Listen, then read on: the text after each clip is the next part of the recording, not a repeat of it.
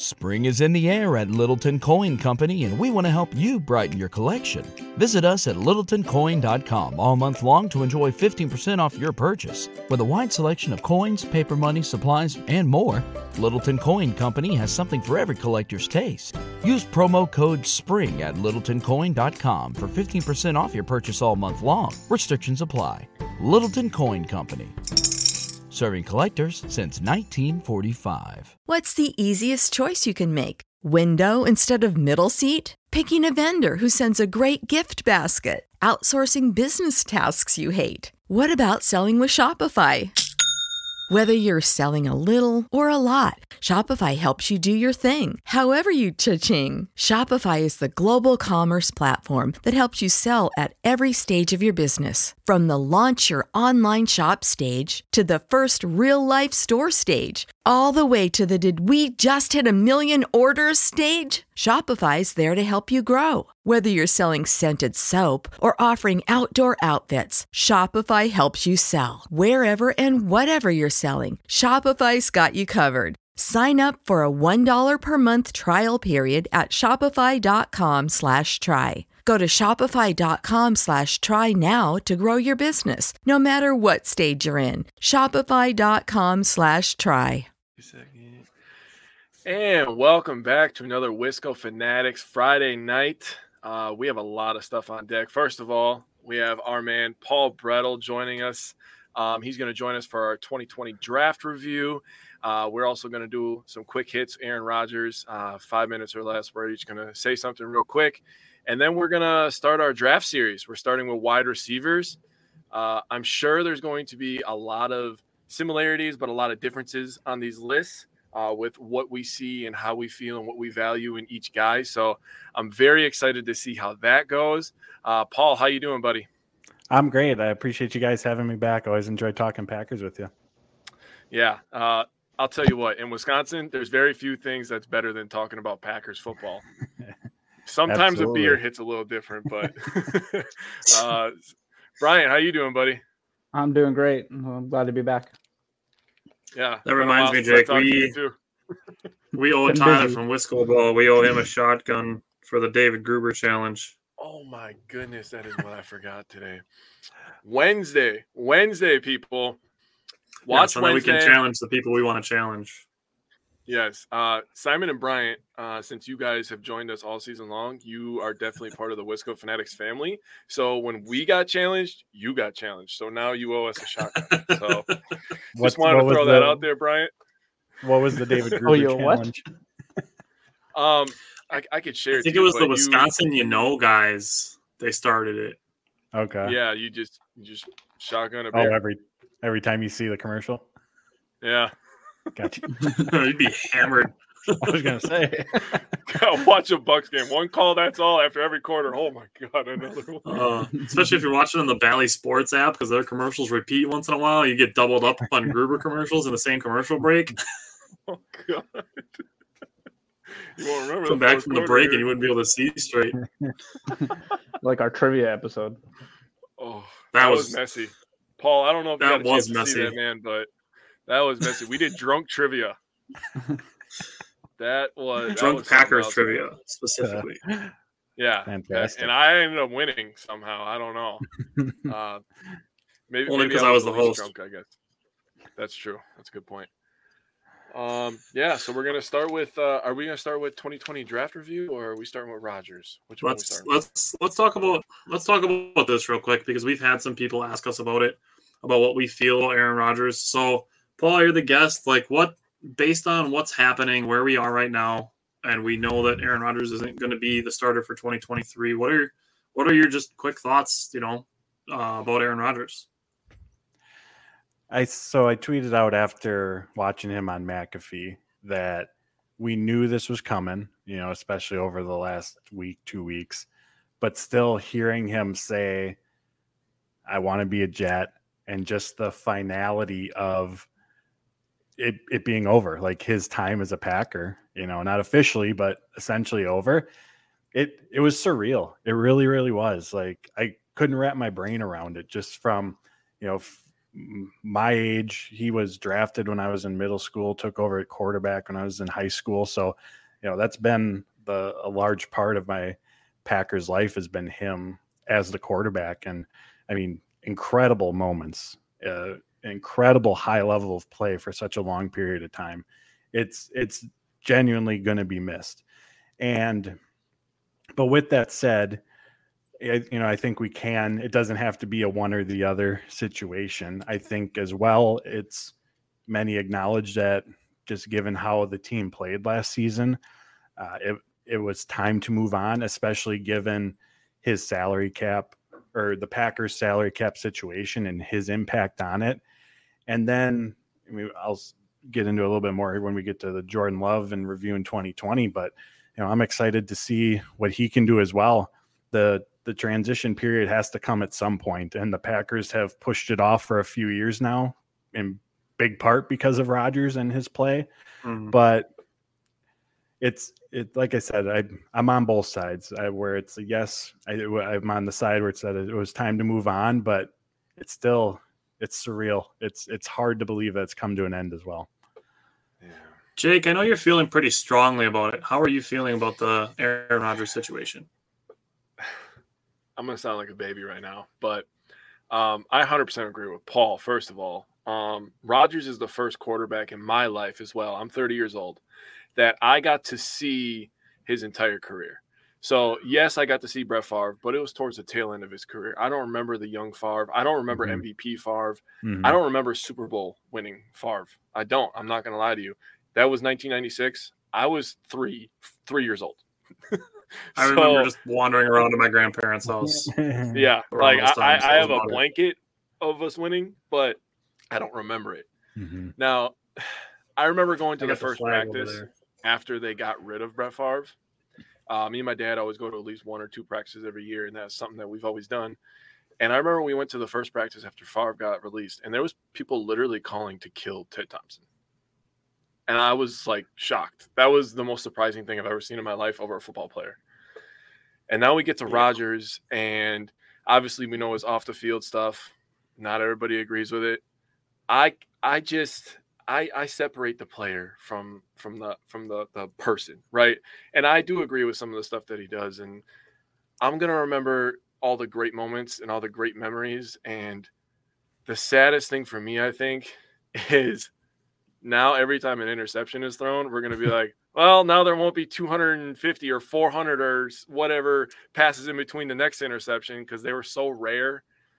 And I'm still sad to this very moment that Rodgers is gone because he's been my favorite player for a long time. And I don't even know how to say thank you to all the memories that he gave me in my life.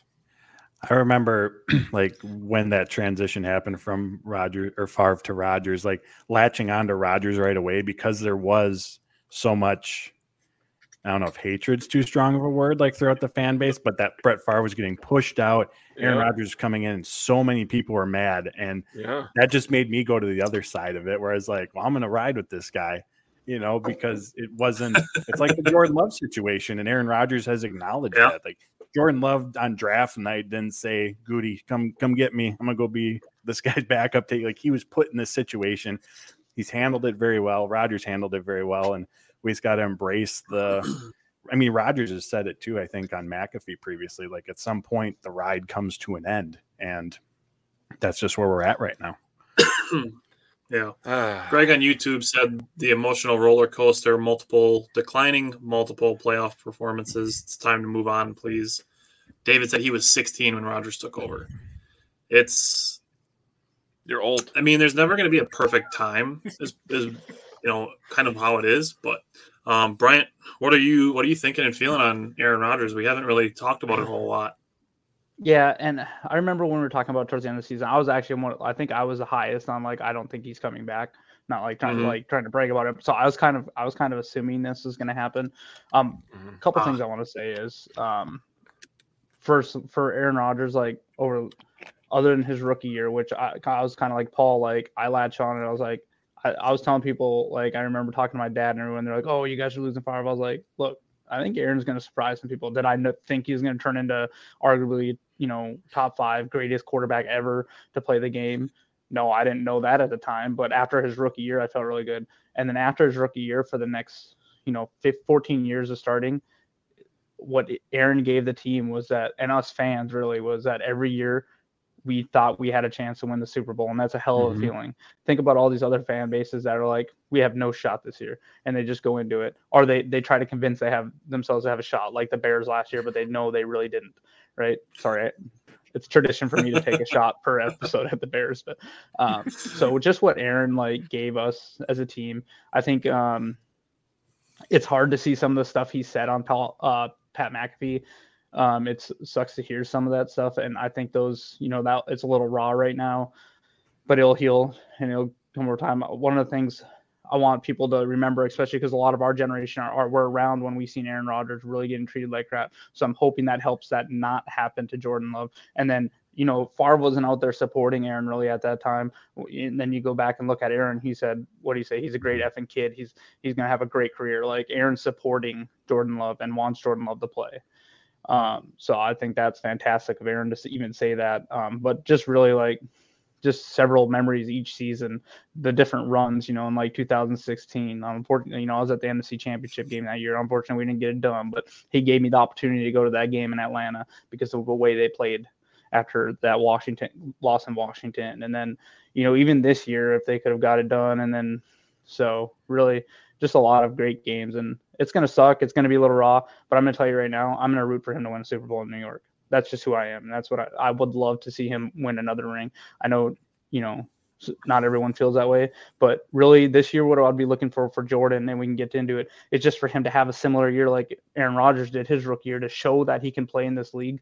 And then we build around his talents. So this year I'll be a Packers fan first and foremost, and then I'll be a Jets fan because, as long as it gets done. And I agree with the Packers holding strong diamond hands. If we don't come away with the 13th here, I think it's kind of embarrassing, to be honest. I'm not saying we should get 2 firsts or anything, but Aaron's worth a first round pick for even a year or 2. So we'll see how it plays out. But obviously I love Aaron Rodgers, one of my favorite players ever, probably my favorite player ever, just like Jake. So I'm just hoping, that Jordan can be the next in the line of great players. And I wish all the best for Aaron. So. I think and we're going to do, I was just going to say the expectations and just the knowing of going into the season of all right, we'll be a playoff team. We'll see if we get the first round bye, and we'll see what happens in the playoffs. You just went in with that mindset, and it kind of went away over the last couple years. But you remember the prime Aaron Rodgers, where the ball didn't come out right away and you'd see him wind up, and you just expected a big play was going to happen just because it happens so often, that you can't see what's happening wide open in the middle of the field for 30 yards. Exactly. But Rodgers just winds up. You're like, here it is. I'd always yell, got him, because I knew he was going to be on target, right? I knew he was going to put it in the bread basket, but I didn't know who he was going to. Exactly. But when he wound up, I was like, he's got him. He knows what he's doing. When in my life, certain players get to a level where I don't have to yell at the TV to tell them what to do, because I think I know everything, apparently. But Rodgers was at that level. Giannis is at that level for me. So when Rodgers had the ball, I'm pretty quiet. I'm just like, he's got it under control, But now with Jordan Love, I don't know how I'm going to react. I'm gonna have to tell myself patience. Greg's going through basically the Packers' whole history at quarterback on the YouTube side of things. It gets down to seeing several come and go and Rodgers' playoff record. Greg, and me specifically, I've been a strong proponent of record not being a quarterback stat, and it shouldn't be, because there's 22 starters on the team, 53 players on the roster. Yes, the quarterback touches the ball the most, but he is not solely responsible for wins and losses. And I'll die on that hill. For me, with Aaron Rodgers, and Bryant touched on a couple of these things, is, for me, best of luck to him unless he's playing against the Packers. Yep. And Bryant and Paul both touched on it, is that I'm thankful that Rodgers is leaving us with high expectations. That in and of itself is something to be thankful for, having high expectations. There are franchises all over the NFL for decades that have no expectations, or, had expectations to maybe make the playoffs this year. Think of how long the Lions went without even making the playoffs. Still haven't. Or won a playoff game. They haven't won the NFC North more recently than the Tampa Bay Buccaneers have. Think about the Jets, the team he might go to. They haven't made the playoffs since 2010. They haven't been to an AFC championship game since about the same time. Haven't been to Super Bowl, I think, since the 60s. Everyone wants to talk about, Aaron Rodgers' playoff record. Well, and I'm not trying to get out Greg here, but I've heard it a lot of people. Well, guess what? We were in the playoffs every year those years. I think, we got to see some of those wins. We got to be in the game, and we got a Super Bowl out of a career. A lot of times people will say one Super Bowl in a career is great. Yeah, you can say it might have been a letdown because of his talent, because he is top 5 quarterback all time, talent-wise for sure. But look at all these different organizations that have never even won a Super Bowl, and we got one from him. So and as far as the playoff record, exactly, Tyler. It's not just in Aaron. Maybe the last couple of years he's let us down offensively, but early in his career, how many times did he put up 30+ points and we still lost those games? So it's kind of a give or take. You know what I mean? Or losing in overtime without a chance to score. Yeah. Greg, that's the way we are. We're always for the good vibes, and that's basically what I want to close the Aaron Rodgers part of this with. And it can be one side or the other.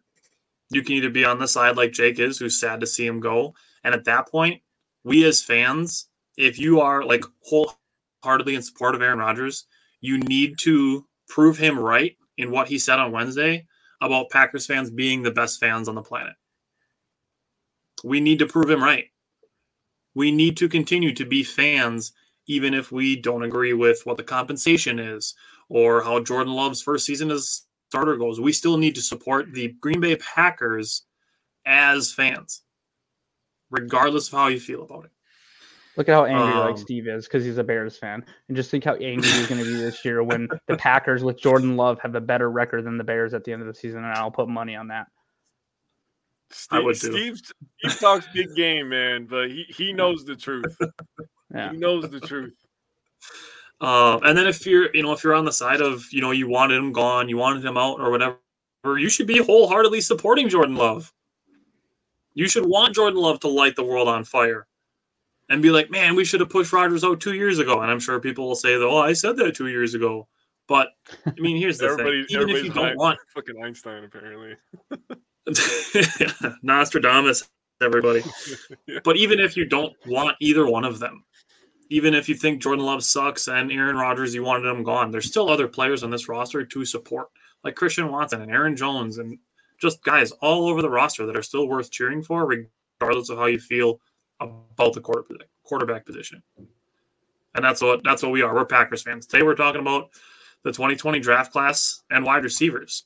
So we can start with Jordan Love. And Paul, you're the guest, so we'll talk to you first. Looking at Jordan Love, obviously a question mark, but where are you at with Jordan Love and what you think about him being drafted in 2020? Going back to my feelings at that time, I was shocked like everyone else. And I'll be honest, wasn't a big fan of the pick, just coming off of I know they got the doors blown off of them by the 49ers in the NFC Championship game, but nonetheless, they're 13-3, went to the NFC Championship. You're wanting more to build for the current team than for the future. So that was my initial thought. Where we are now, I'm excited to see what he can do. I think what we all saw in Philadelphia, that progression that he made. Getting Tom Clements as a quarterback coach, I think that was a big help for him. As we all know, he played a role in Aaron Rodgers' development early on. And I remember last summer, Tom Clements talking about we're going back to the basics with Jordan. And a lot of time the basics at the quarterback position is your footwork. And watching that Philadelphia game several times, that's really what stood out, was that aspect of it, the footwork, moving through his progressions, and then the decisiveness with his decision-making. I remember during it was 2021 preseason, that was what Matt LaFleur just kept, and Nathaniel Hackett at the time when he was here, kept harping on.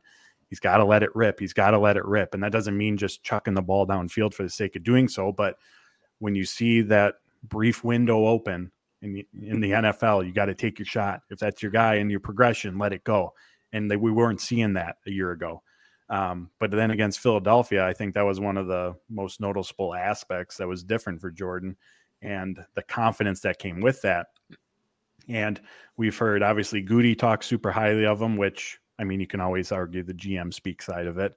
But even during the season, Devondre Campbell, Al Mazard, Dallin Levitt, Aaron Jones this offseason, they've all made comments about Jordan Love, some of which unprompted, in talking about his progression. And I don't think we are where we are today in terms of Aaron Rodgers moving on without the jump that Love made this past season. Because the rewind you to can see it in the preseason, even like even in the preseason, that's what we talked about, is that we weren't looking for Jordan Love to be the next Aaron Rodgers. Mm-hmm. We were looking to see Jordan Love improve in the 2022 preseason from the 2021 preseason. That was the main thing we were looking for. The one start that he made against Kansas City was like a COVID situation. He had 4 days to prepare for. Mm-hmm. So I think people are holding that against him so much. And then the 30-minute second half that they played against the Lions, mm-hmm. and he played 90 minutes of regular season football, and people were ready to declare him a bust. It's like, you got to give this guy at least a season. And then it took 9 minutes of the Philadelphia game for people to be like, we should bench Rodgers for the rest of the season. Exactly. Yeah, I remember. I recall in the playoffs, preseason, his numbers weren't all that great in the preseason, but it was not on him. There was if I recall correctly, there was a lot of drops that turned into a couple interceptions Tipped for him passes and stuff. Like, I remember us doing like what could have been, like he could have put up some. And I get it that it's preseason, but you could see that the playmaking. It happened in the Eagles game too. He threw an absolute dime to Aaron Rodgers or to Aaron Jones on the sideline, right through his hands into his chest. Yeah, that game was on today on NFL Network, so I watched the second half again, and that throw is my favorite throw from the entire game. I know that it was incomplete, but just to make that read and make that throw, there's like one throw he probably wants back, and was to Randall Cobb. And even that throw, he steps up in the pocket, moving to his right, throws just barely behind Cobb. So the player, the defender gets there. The defender gets there early, actually, if you go back and watch the play. Mm-hmm. But from the other side, Slay was coming, so maybe he threw it behind him on purpose. But with more reps and more game time, he's going to put those right on the dot, hopefully. So, Jake, you were looking the other day at some of his college stats. Where are you feeling with Jordan Love? Put me on blast, man. So I was just well, I mean, that's what we got. I was doing my notes, and I was like, okay, Jordan Love, let's dig in. I don't know much about him in the NFL, right? Because he's only attempted 83 passes in the NFL in his entire career. That's not a lot. So I went back to the college stats. I started watching a little college tape, and he threw 32 touchdowns his sophomore season. He was dicing people up left and right, and I think the thing that I am most excited for is to have a little bit more speed back at the quarterback position, and not for quarterback option runs, but maybe to extend some plays. And we got a guy, Christian Watson, that can really burn some people. I don't know if you've been paying attention, but I would like to see some Jordan Love deep shots to Christian Watson this year. Yeah, he's got that arm. He's got the arm to throw it deep. If I remember right, coming out, he had one of his best traits was his deep ball was just and throwing the run. So I'm really looking forward to that. I don't know if you guys all remember, but I'll never forget Rodgers running left and right and just letting that son of a bitch rip all the way down the field. And you're like, how the hell is he going left and he throws it 70 yards? That doesn't make any sense. But I'm really excited to see what Love does. Like I said before, I'm going to have to tell myself patience, because I've had 15 straight years of basically MVP quarterback play. Take a couple seasons out here and there. Last year, obviously, there was one a few years ago, 2019. Obviously, we drafted Jordan Love with that. So I'm just going to give my dad props real quick. Nobody's going to believe me in the universe. My dad texted me before the draft and said that they were going to take Jordan Love. I shit you not. My dad said they're going to draft Jordan Love. And I was like, what? Why do you think they're taking a quarterback? He's like, just watch. They're going to try to get rid of Rodgers. Obviously, he was a couple years too early, but the point still remains, my dad's a goddamn genius. The only person who else I said that was Peter Schrager, and everyone was like, what are you talking about? And they're like, we'll see. And then, insane. Yeah, I wish I would have recorded my dad saying that, honestly. Screenshot. We need the Adam Schefter screenshot. I think with the patience, it's going to be like a unique balance. Obviously, 100% needs it. He's a first-year starter. But I think we also need to see from week 1 to 4 and on, there needs to be some form of progression because he has been sitting for 3 seasons. So that he's a first-year starter. You know, if he's a rookie quarterback, we don't fully have that to lean on either. And again, that doesn't mean it has to end in a 10-7 season. They're going to the playoffs. They didn't under Rodgers in his first season, but you could see the pieces there of a successful quarterback. And so not that there won't be ups and downs or that there shouldn't be patience with that, but I think we still need to make sure that, you know, or that's what we'll want to see as well, because some of it's that additional time is lost because, well, he's had 3 years. I like your phrasing of steady progression. I think that's a good way to look at it. One last thing that I am going to say, and I do agree with Bryant. You said that I believe it was you that said it, that every once in a while we would see a play or a string of plays from Rodgers when he was younger, and we're like, oh my God, like, wow, this guy can actually be good. So I'm thinking, I'm not going to say every game or every 2 games, just give me some moments where I can go back to that and I can like save that for later and be like, oh, okay, I remember when he did this play. Oh, he's done this before. Like, I just need to see some of those throws and the quicker decision-making. Paul, you did a great job bringing that up as well. And I love that they kept Clemens on the coaching staff for this upcoming season. That was a great move by them. Very smart. And I just need to see a few plays. I don't need to see 100 because we don't have Aaron Rodgers anymore. I think that Aaron Jones is a perfect example. Yeah. That Aaron Jones throw is a perfect example because we're looking at it and it's like, if he can do that, like, damn. I think people are underestimating his throw to Watson, though, man. That was in stride, right at the bottom of the drop. Yep. Yeah, he didn't make Watson break stride. He threw it to the correct spot, and Watson ran. It was like a handoff, basically. That was a perfect throw. People don't talk about that throw enough, in my opinion. Yeah. We were kind of talking about this. I hope the NFL does right by him, and I would love for his first start to be in Lambeau Field against the Bears, because how better to win over the Packers fans is if you can get the Bears in your home stadium, your first like official career start. You can count the Kansas City game if you want, but that would get them bought in pretty quickly. We could win 4 games the rest of the year, and they'd be like, we still beat the Bears, so let's go. Remember when he started the season beating Justin Fields? Oh man. I love that idea. I would die for that idea. I really would. That would be awesome. So Greg said yesterday he watched Love's entire combine film. He was awesome. If Love was in this draft, he'd be very highly rated. It's apparent why Gutekunst was so high on him. Bill Huber did if Jordan Love was in this draft class, where would he be? And I think he had him 4th after CJ Stroud, Bryce Young, and Anthony Richardson.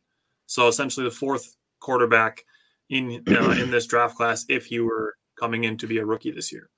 Bill, who's been watching the show a lot, says when Love got drafted, I was in the minority when I thought it was a smart move. I got roasted in some other groups for back in the front office for it. I figured that Love would ride the bench for a couple of years and then move into the starting role because Aaron would retire.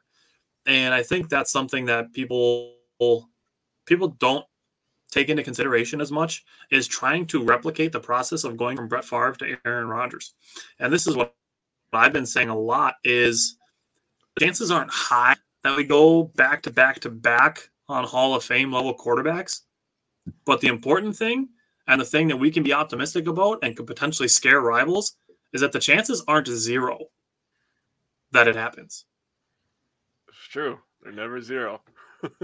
I think too, with we hear about the LaFleur offense and making life easier for the quarterback and the position players.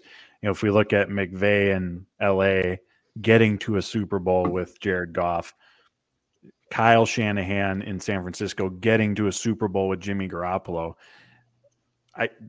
If this offense does what I think we all think it should under Matt LaFleur and that Shanahan McVay coaching tree, for the Packers to be a Super Bowl team, and I'm not speaking about 2023, I'm just speaking, through the Jordan Love era, it doesn't necessarily or shouldn't require Hall of Fame level play. You're going to need a good quarterback to do so, But I think that's what we've learned from those teams over there is we don't need, in terms of the quarterbacks, to go back to back to back for Hall of Famers to still be a good team. People seem to forget that Jordan Love is still only 24 years old, too. He won't turn 25 until November. So, I mean, he's still a young player. He still has a lot of room to grow, and I'm very excited to see his first year.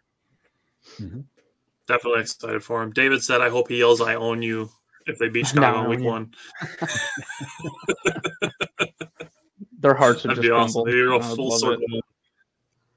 Bro, if he sweeps the Bears in his first season, oh man, I tell you what, it's gonna be on. I'm gonna get added to a lot of block lists. I'll tell you that.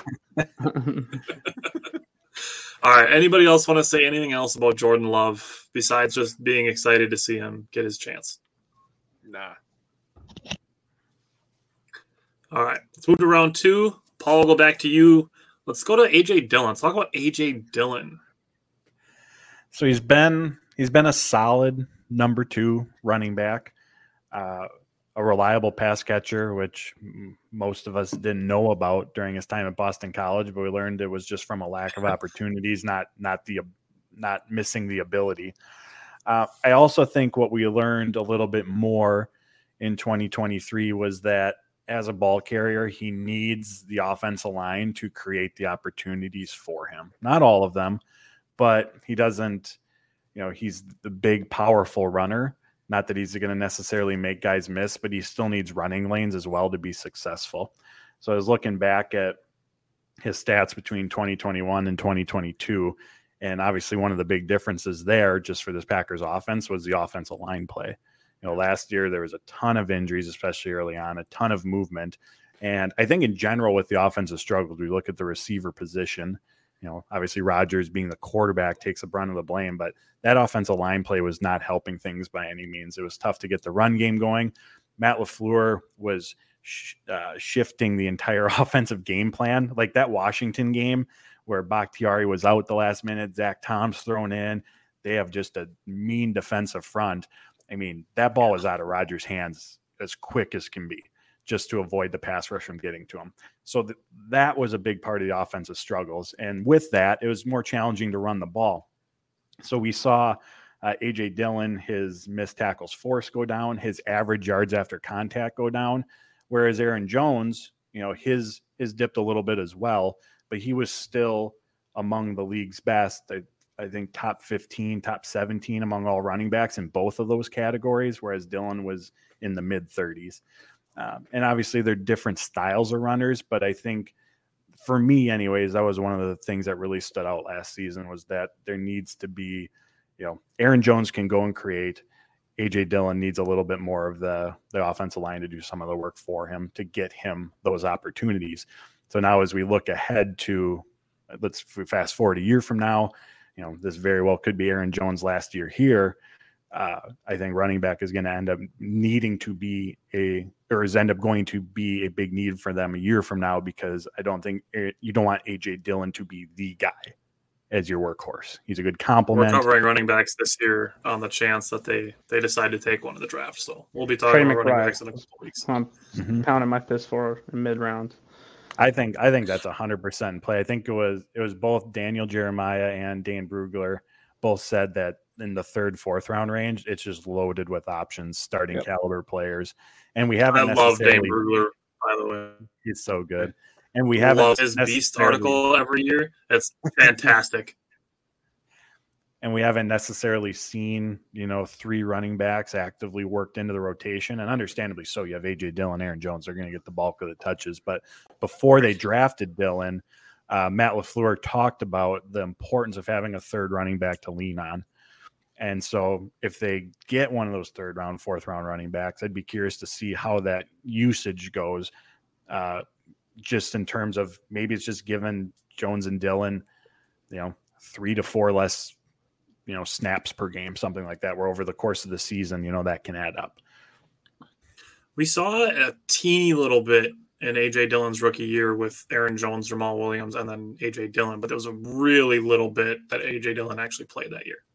But I think one of the things that came out injured game too. Right. I think one of the things we get most excited for with A.J. Dillon is seeing him one-on-one with defensive backs. And that, to your point, Paul, is like where, if you can get A.J. Dillon to the second level before he's contacted, that's where he's breaking tackles, hurting people's feelings, and getting yards after contact. Mm-hmm. Greg said 2023 is looking forward to the offensive line, looking forward to it being healthy. And I think the progression of Zach Tom is exciting too. And we all love Aaron Jones, Greg. I promise you that. Bryant, what are you thinking about A.J. Dillon? Yeah, I think Paul hit the nail on the head. He was a little disappointed. I mean, he had production this year, but he was a little disappointing to me. His yards per carry have gone down each year that he's started. There's a lot of times in short yardage situations you want to see him get the job done, and he just didn't. He's still good, 4.1 yards per carry, but that's not what you want out of your starting running back. You want them to be like in the Aaron Jones range. He's a very good complement number 2. I do think like the more he gets the ball, the more effective he becomes, it seems like. So that's not going to happen this year. Although I do think we're going to see much more of a 50-50 split with handing the ball off. And that's why I think we might surprise people and go heavier than anticipated. I wouldn't be shocked, especially if we get the Jets first round draft pick, to see an offensive lineman get taken in the first round. I wouldn't be surprised to see us take like the center out of Wisconsin and maybe the second or third round. You know what I mean? So I think we'll get a offensive. We always draft offensive linemen, but I think we might get one earlier in the draft this time. So I think we're going to focus a lot on the offensive line, and that should help Jones and Dillon and Jordan Love in the long run. So, but for A.J. Dillon, for his second round value, I think the production's been pretty, fair for a second round pick. He hasn't hit it out of the park, but he's been a pretty good player for us. And there's a couple times he took games and he carried them for us. So I'm pretty happy with A.J. Dillon, and I think, we'll see if he earns this will be a contract year for him. So I'm sure he's going to get, come in ready to go. So we'll see what kind of numbers he puts up this year and how he supports Jordan. I know him and Jordan are pretty good friends because they, same draft class and stuff too. So, yeah. Yeah, and I think your point that his production for a second rounder is fair. Like, he's not blowing you away, and like if you did a redraft, he's not a first round pick, but he's not a third round pick either. So I think he's been pretty fair, like you said. Games that stand out, obviously the Tennessee game from 2021, where people were like, "Oh shit!" Like A.J. Dillon is outperforming Derrick Henry in the same game, and then people raised their expectations and expected him to be the next Derrick Henry, and it's like, hold on, like we know it's. I like that his style complements Aaron Jones. Mm-hmm. So it's the thunder and lightning thing. Like that's, they're dynamic. And personally, I want to see more of them on the field at the same time because it presents so many matchup problems of where you think the ball is going to go. And to Paul's point, I don't think any of us expected him to be as solid of a pass catcher as he's been. He's been pretty reliable in that area over the last 2 seasons. I think last year he had 30, 35 receptions on 40 targets. Like, I would say last year he had a lot more drops than I expected him to have, but I think there was a couple concentration drops he had that came out of nowhere. But yeah, I think with the 2 running back sets, I agree they can exploit that more, but I feel like they got to do something more creative because I felt like every time they did it last year is either both running backs started back there, then Aaron Jones motioned out, they catch something in the flat. Or it was like Aaron Jones starting in the backfield and then A.J. Dillon was out wide, but then he would motion back in and then it was a handoff every time. Like they feel like there's just so much more room for creativity and opportunity there. And Aaron Rodgers did that. What I think it was after. And then when they had him lined up next to Rodgers, that they'd send one out in motion as the play was starting. Yep, and that was usually like a swing pass to Jones. It just felt like the same kind of 2-3 plays. And I think it was early on. It was like after the Bears game at home week 2, where Rodgers said in the press conference that like we're only scratching the surface of what we can do with these 2 on the field together. And you get all excited hearing that, but then it felt like as the season went on, you never saw that progression of like, okay, what is that? Right. What's in the It got pretty predictable. I agree there. Mm-hmm. Yep. So Jake, what are you feeling about A.J. Dillon? So Jordan Love felt like an insurance pick, right? If Rodgers has another bad season, like he wasn't MVP level the 2019 season, Love was kind of an insurance pick, right? Oh, we can just get rid of Aaron Rodgers. Love is our insurance. We're turning it over to the new guy. obviously, we know in this draft that we were losing Jamal Williams the following year, and it was a contract year for Aaron Jones. We're not signing both of them. Everybody in the universe knew that, apparently, except rival fans. So, and like 2 people in our own fan base, but that's neither here nor there. So you get rid of Jamal Williams. It still sucks. We still love Jamal Williams. He's a fantastic human being. I loved watching his presser for the New Orleans Saints. He was hilarious. He was wearing an EV hat. He's Jamal Williams. He's awesome, right? Dylan on the field, I think he's been all right. I'm not going to say he's been fantastic, and I'm not going to say that he's been bad. He's had good and bad moments. I do get a little amped up in the red zone when I see A.J. Dillon back there. I will say I would love for them to add in like an old school, like heavy set, put our biggest, fattest D tackle at fullback, and let's play some old school football. There's still you don't even need to put a D tackle in there. We can just put Caleb Jones at fullback. Yeah, we just put your biggest guy at fullback. You have the biggest thighs ever owned by a running back in the backfield. Just hand it off. Like, old school football still works. I think that's something that they need to bring back, personally. I love the 2 running back set. Tyler, me and you did a bonus episode talking about. Hey, I don't mean to interrupt you, but did you see that Purdue got knocked off? Yeah. What?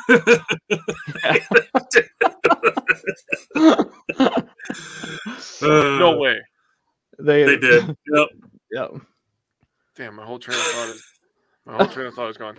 A.J. Dillon, off the field, he's awesome too. I will say, the mayor of Door County. So, I mean, that's pretty cool. He plays too many video games. He needs to stop playing video games. Yeah, I was going to bring that up, dude. I was going to say. That's why he had all those drops. Maybe his drop. There's people that talk like that, which was because he was too focused off the field on some other stuff. But I don't know. That's neither here nor there. Having kids. He got Christian Christian Watson into streaming now too. So the first drop that Christian Watson has, we'll have to see what happens. But A.J. Dillon's been a pretty good player for where he was picked. Yeah, and then I think my biggest thing still is the complement in style to him and Aaron Jones. You're not getting you're not getting 2 small shifty guys that are pass catchers. You're not getting 2 guys that are both just going to run you over. You got a little bit of both.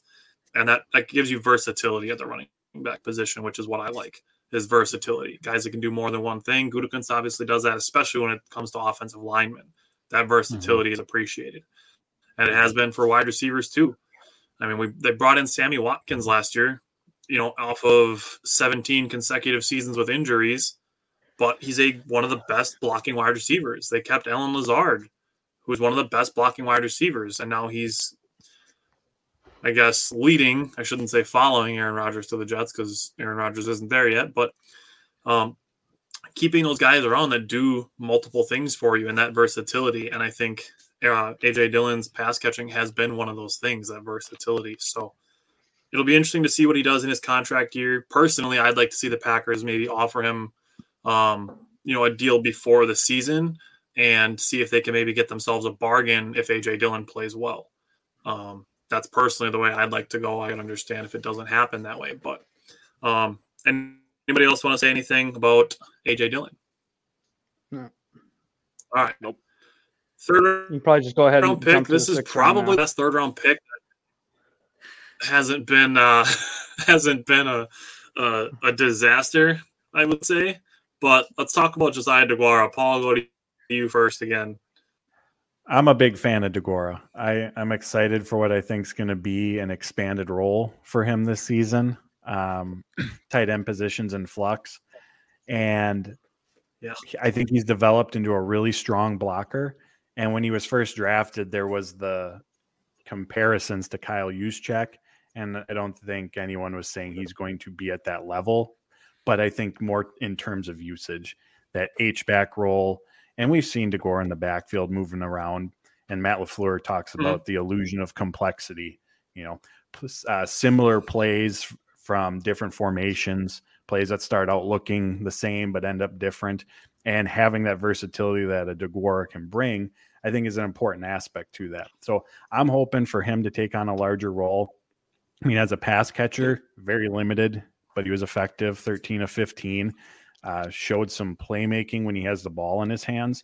But I think a lot of what he's going to bring is the, being in motion, lining up from the slot, in line, in the backfield. And again, just helping to create mismatches, not just for himself, but for other players within the Packers offense. So I like what he brings to this team, and I'm hoping that there's going to be an expanded role for him because, again, he's not the pass catching presence that Tonyan is.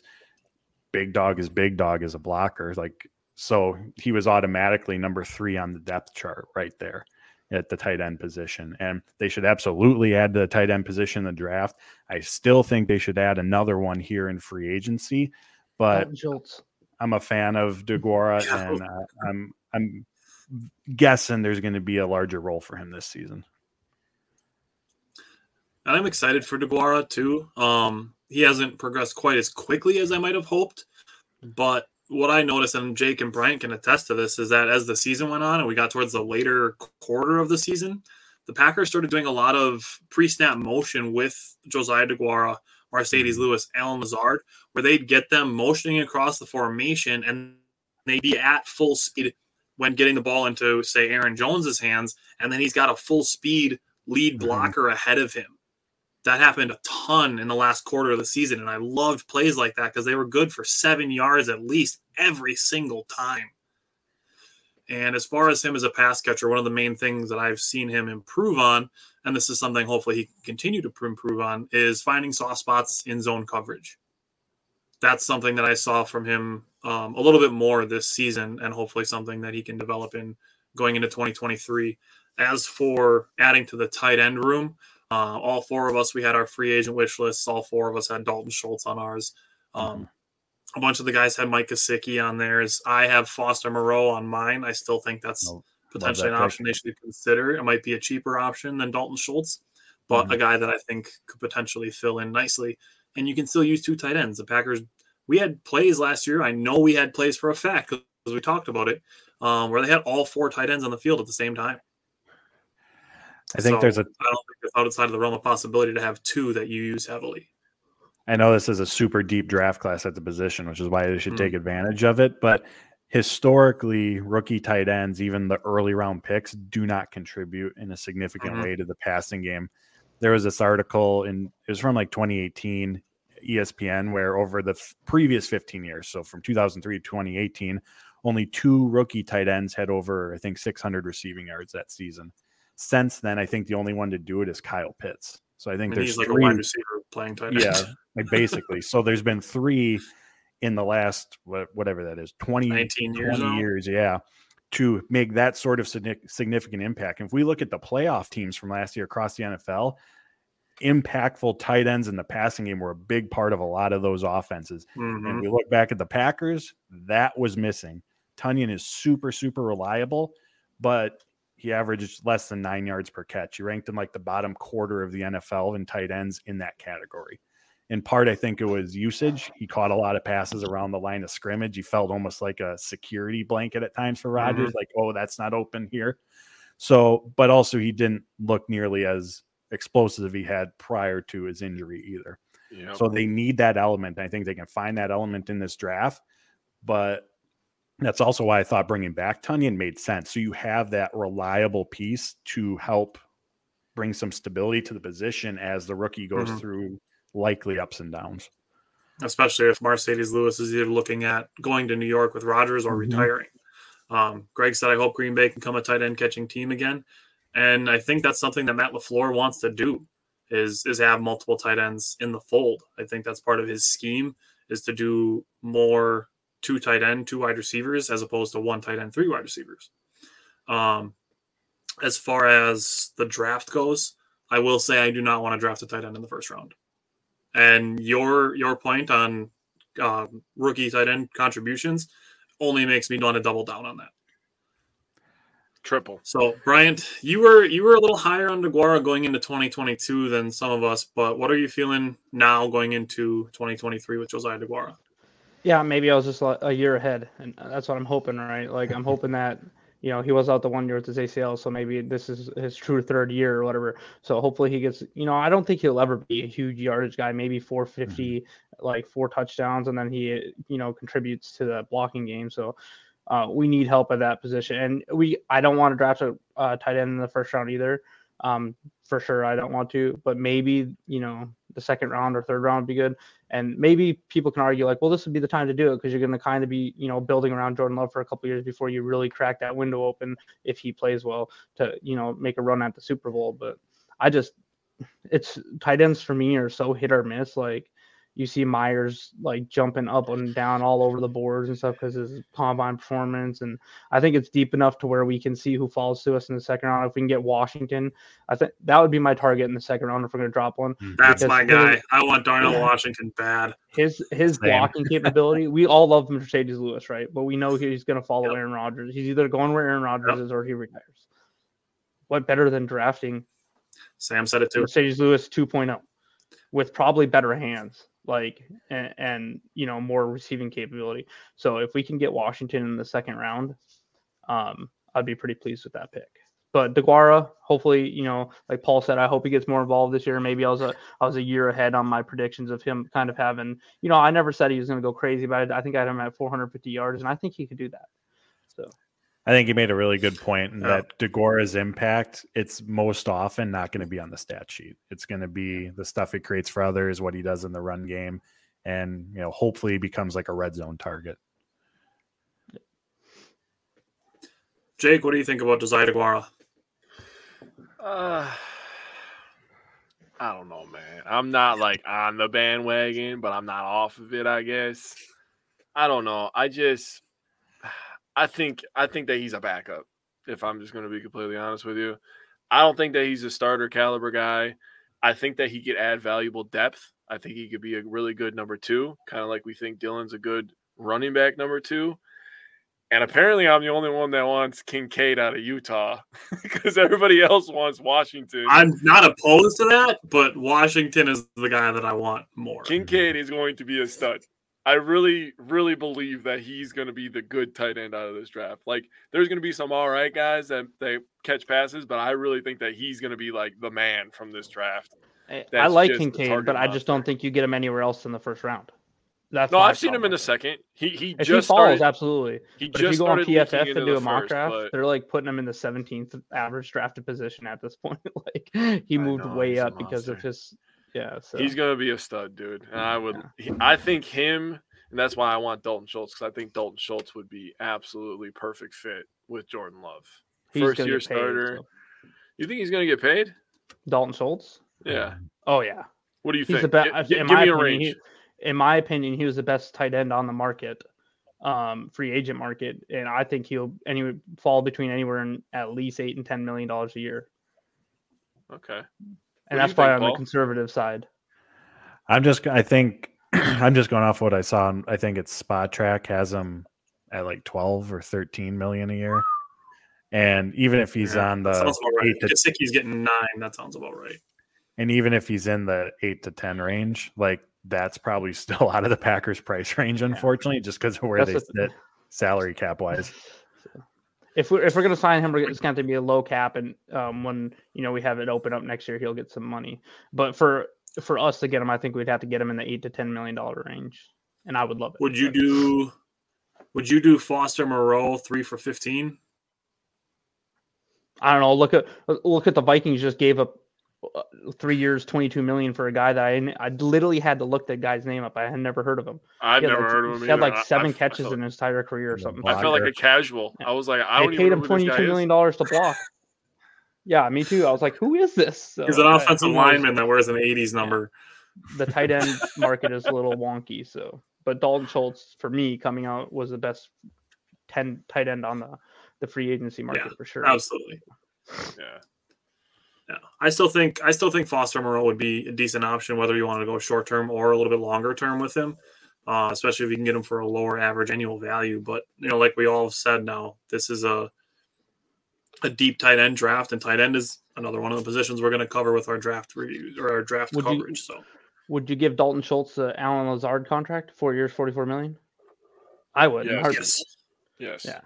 That's not even close to me. I would do that right now. Sam doesn't think Lazard is worth 4 for 44. I was surprised they gave him the 4 years, not the $11 million a year. In a world where Christian Kirk is making $21 million a year, I think $11 million a year for Lazard is Christian Kirk is a stud. He literally he's good, and he's a 1,000-yard wide receiver, but still, baller. 21 to 11 is nearly double, Jake. He's double the wide receiver. He's double Lazard. Not even close. They're not even in the same world. Lazard is a big guy that blocks really good, and he's like, and he's scored 14 touchdowns in the last 2 years. You like touchdowns? He played with Aaron Rodgers. That's good. A lot of people score touchdowns with Aaron Rodgers, Tyler. You know who didn't score touchdowns with Aaron Rodgers? Who? The last 2 seasons? Robert Tonyan. I mean, 2 years ago, he was pretty good. I'll just say that was 2 years ago. That's what I said. I work with a Bears fan, and I told him, I'm like, if you get 2020 Robert Tonyan, like, you'll be super excited. If you get 2022 Robert Tonyan, like, you know, he's solid, but you still have Justin Fields throwing the ball. They shouldn't be expecting Robert Tonyan to be the number one production. So. I mean, they shouldn't have traded the number 1 pick, and they should have took a quarterback, but that's the Bears, so I hope they mess everything up. All right. Anybody else want to say anything about Josiah DeGuara? No, he's average. All right, let's do this one real quick. Anybody feel free to jump in on Kamal Martin. Next. We got like 1 good season from him. His rookie year, he was decent. And he got cut. Like, didn't he have some discipline issues or something? Something happened. He got cut, like, surprisingly. I was at one of the training camp practices. I think it was one of his last ones before he was released, and they were lining him up at edge rusher. And in the moment, that should have been my sign that, all right, it's not working. They're just trying to find some sort of fit for him on this team. It wasn't until after the news came out, however long after that was, that he was cut, where, you know, hindsight's 2020. But in the moment, that should have been my sign that they're just trying to figure out a spot for him on this football field. Yeah. And like I said, I think his rookie year was the best we got out of him, was when he was filling in for some other guys that were injured, and we got some solid. And it's like, oh, this guy can actually hit. You know, like, this guy lays the wood a little bit, and, you know, and then kind of just fizzled out from there. I'll never forget talking to Minnesota fans, because he went to Minnesota, and they were like, oh my God, I'm so mad that you guys got Kamal Martin. He's going to be an all-pro. I'm just thinking, like, dude, we literally drafted him in the 5th round. How many all-pros are just dying in the 5th round? You know what I mean? Like, and linebacker at that point. And then all of a sudden he's like cut, and I'm just like, what happened to all those all-pros that I was promised? None of them. Sam said it's funny that the Bears are signing all of our average players. I don't know what it is with our division and being obsessed with signing former Packers. Like the Bears, Vikings, Lions, like, they've all done it in very recent memory. Has to be 2 like of a the 3 have done it this season. Has to be like a familiarity thing, right? Like they see them, they prepare for them. Yeah, tell us their whole playbook.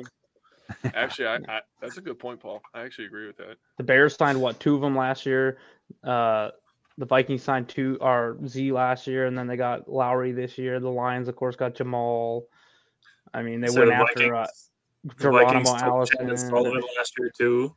Yeah, the Bears took EQ and Lucas Patrick. Yeah. Oh God. It's funnier the more you think about it, because the list gets longer. Yeah. That's a long All right, list. This might be the best pick of the draft as far as production has gone. Like, AJ Dillon is probably up there, but I mean, John Runyon Jr. has been kind of a set it and forget it guy on the offensive line. I think we've gotten really, really consistent production from John Runyon Jr. Paul, what are your thoughts on John Runyon Jr.?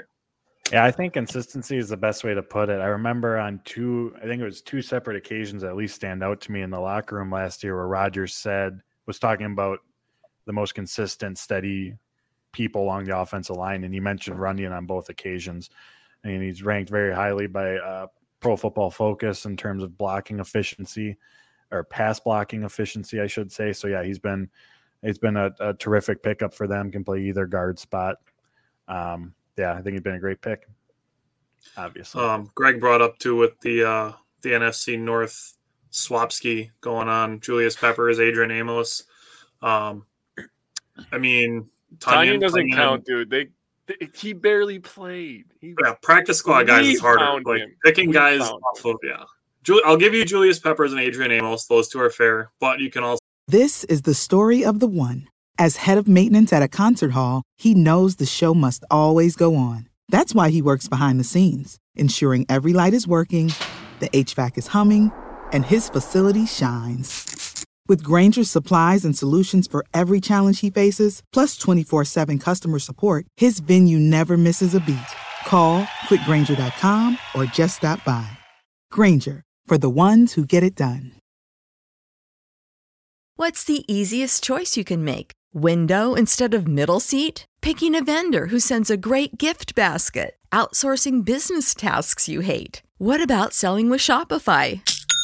Whether you're selling a little or a lot, Shopify helps you do your thing, however you cha-ching. Shopify is the global commerce platform that helps you sell at every stage of your business. From the launch your online shop stage to the first real-life store stage, all the way to the did we just hit 1 million orders stage. Shopify's there to help you grow. Whether you're selling scented soap or offering outdoor outfits, Shopify helps you sell. Wherever and whatever you're selling, Shopify's got you covered. Sign up for a $1 per month trial period at shopify.com/try. Go to shopify.com/try now to grow your business, no matter what stage you're in. Shopify.com/try.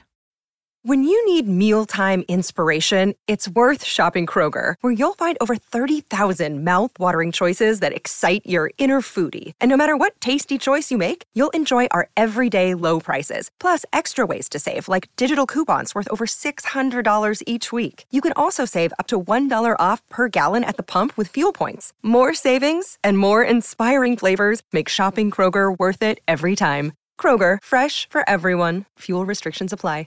So just turn around and say the Bears also took Clinton Dix. So, yeah. And Bears fans were saying, never mind. I don't want to get in too much of a shit talk. I'm in a shit talking mood right now. So, all right, Bryant, what are you thinking about Jon Runyan Jr.? Yeah, for me, he's this. Depending on what happens with Jordan Love, he's a steal of the draft, right?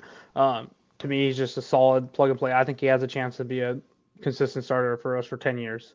He's that kind of player. Like, he's just kind of really over where there's been a lot of injuries and stuff. He's been the consistent person on the line over the last couple of years. So did we extend him already? No, not yet. Not yet. So I think our order of extensions should go Rashawn Gary and then Jon Runyan Jr. Right. So I think toss Kenny Clark in there, but yeah. Well, I thought we just had done him, but yeah, they restructured him. They didn't extend him yet. Yeah. So, but for Jon Runyan Jr. in specific, he's just been very consistent. Great 6th-round pick. I mean, absolute steal of the draft, and I think he has a chance to start for us for 10 years. I think unlike for him, next 2 offensive linemen you're gonna put up on the screen. I think he should get some credit for going from left guard to right guard to left guard to right guard to left guard to right guard all over the last 2 seasons, depending on who's healthy and who's not, and who's sucking a lot, Bryce Newman, and who is not. But Jake, what are you thinking with Jon Runyan Jr.? I think he's one of those guys that you don't give enough credit to, in my opinion. We have the All-Pro. Everybody talks about Bakhtiari. Whatever the hell your opinion on that guy is, I think he's still very good to great, in my opinion. Fill out the apology forms. Yeah, fill out the apology forms. Then you get Jenkins, Myers. Myers has been up and down, but and then you get over to Yash at the right tackle spot, which I really hope that we don't give him up. I think that would be a mistake, in my opinion. But then you forget about Jon Runyan Jr. and he's just consistent. I mean, he had his mishaps, his first year, but he's overall he's been a very damn good player, in my opinion. I remember being really excited, and probably a stupid reason, but I was like, man, his dad was really good. So he's probably grown up around football. He's seen how his dad's going to teach him how a locker room works, how to handle himself like a professional. He went to the Matthews family. Yeah, he went to a big-time school. He went to Michigan. So, I mean, he's played in big-time games, big-time moments. He's played against other big time players, playing against Ohio States and Penn States and Wisconsin's and Iowa. Don't forget about Iowa. They develop a lot of good NFL players over there. They do. But Runyon Jr. has been very good, and he definitely could turn out to be the steal of the draft. If he carves out a 10-year career, that's a steal in the 6th round. That's damn near robbery. It's a steal in the 4th round. Fucking A, man. I think what is kind of being tiptoed around, but not actually having been said yet, is that it's a good thing if you don't hear the names of your offensive linemen. Yep. If you're not hearing their name and number called, that's a good thing. That means they're not giving up sacks and they're not drawing penalties. That's the big thing with offensive linemen, is that you don't want to hear their names and numbers called, except unless it's the beginning of the game when they're introducing themselves. But Sam asked, what are your guys' opinion? Do you think they sign Dillon next year? Sam, we talked about A.J. Dillon a little bit earlier. My thought is that they try to do it before the season starts. But what are your guys' thoughts before we get into these last 4 picks all at once? But do you guys think they try to extend Dillon before, during, after the season? I don't really have a thought on it until after the draft. We'll see. I think we're going to draft a running back in the middle rounds 3, for 4, sure. 5. I just want to see what type of running back it is. If it's the workhorse, then I think we probably keep Aaron Jones for this year and next year. If it's more of an Aaron Jones type, I think we extend, A.J. Dillon. And if we can get him, I don't think we give him a huge extension, but maybe 2 years, like $18 million or something. If we can get him to sign something like that on top of what he has, I think you could, try to do something like that. Paul? I tend to lean towards them bringing him back. I don't know when an extension take place. Maybe they get through the season and, do it before free agency starts. But I think just looking at the running back room next year, like I'd mentioned, Jones's cap hit's going to be massive. He very well could be a cap casualty. This could be his last year in Green Bay. And then if they don't intend to re-sign Dillon on top of that, you're down your 2 starting running backs. Like even if they spent a 3rd-round pick on one this year and, is he going to get enough playing time behind Jones and Dillon for them to know, oh, yeah, he's going to be the guy. We can let both these guys walk? That I'm not so sure of. So for just kind of the state of the running back room, the salary cap, I tend to think that he would be back. All right. I am also leaning yes, and I'm also leaning they are drafting a running back because they literally have to. Yeah. All right. Anybody want to say anything about Jake Hansen, Simon Stepaniak, Vernon Scott, or Jonathan Garvin? Scott's been good on special teams. Garvin's seen way too many defensive snaps for his production. Like 600 snaps, and he's got like 1.5 career sacks. Like, just get him off the team already. I'm sorry. Maybe that's a little ruthless, but 600, like, they continue to keep him around, and I don't get the appeal, I guess. And I thought they, trying to think what player they cut this last off preseason and kept Garvin instead. And I was keeping Ollie. Yeah, probably keeping Ollie or someone else. So it was just like, what's the point? So. Yeah, I wrote down that Garvin's on the hot seat. I mean, he was a healthy scratch during several games during the second half of the season last year. Better. With the edge rusher position being a big question mark already once they lost Gary, and he was still, a healthy scratch at that point. The edge rusher position in general, the depth has to get better. I mean, once Gary went down, the consistent pressure from that group wasn't consistent, I guess is what I should say. And then as a whole, that group can get better against the run and setting edges. So honestly, I wouldn't be surprised if that was like their 1st-round pick, just given the depth of this draft class at the position. Guys tested incredibly well at the combine. I know who Jake wants. It's a big need. It's one of the, we talk about one of the more important positions in football. They all are, but one of the more important positions in football, that's up there. Like, it just checks a lot of Brian Gutekunst's boxes in terms of, what he looks for in round 1, deep class, top athletes, premier position, things of that nature. So, but they definitely have to give that pass rush a boost. And I wouldn't be surprised if Garvin's the odd man out. And then Jake Hansen, coach and staff loves him. I mean, Adam Stenavich talks highly of him, where he did last summer.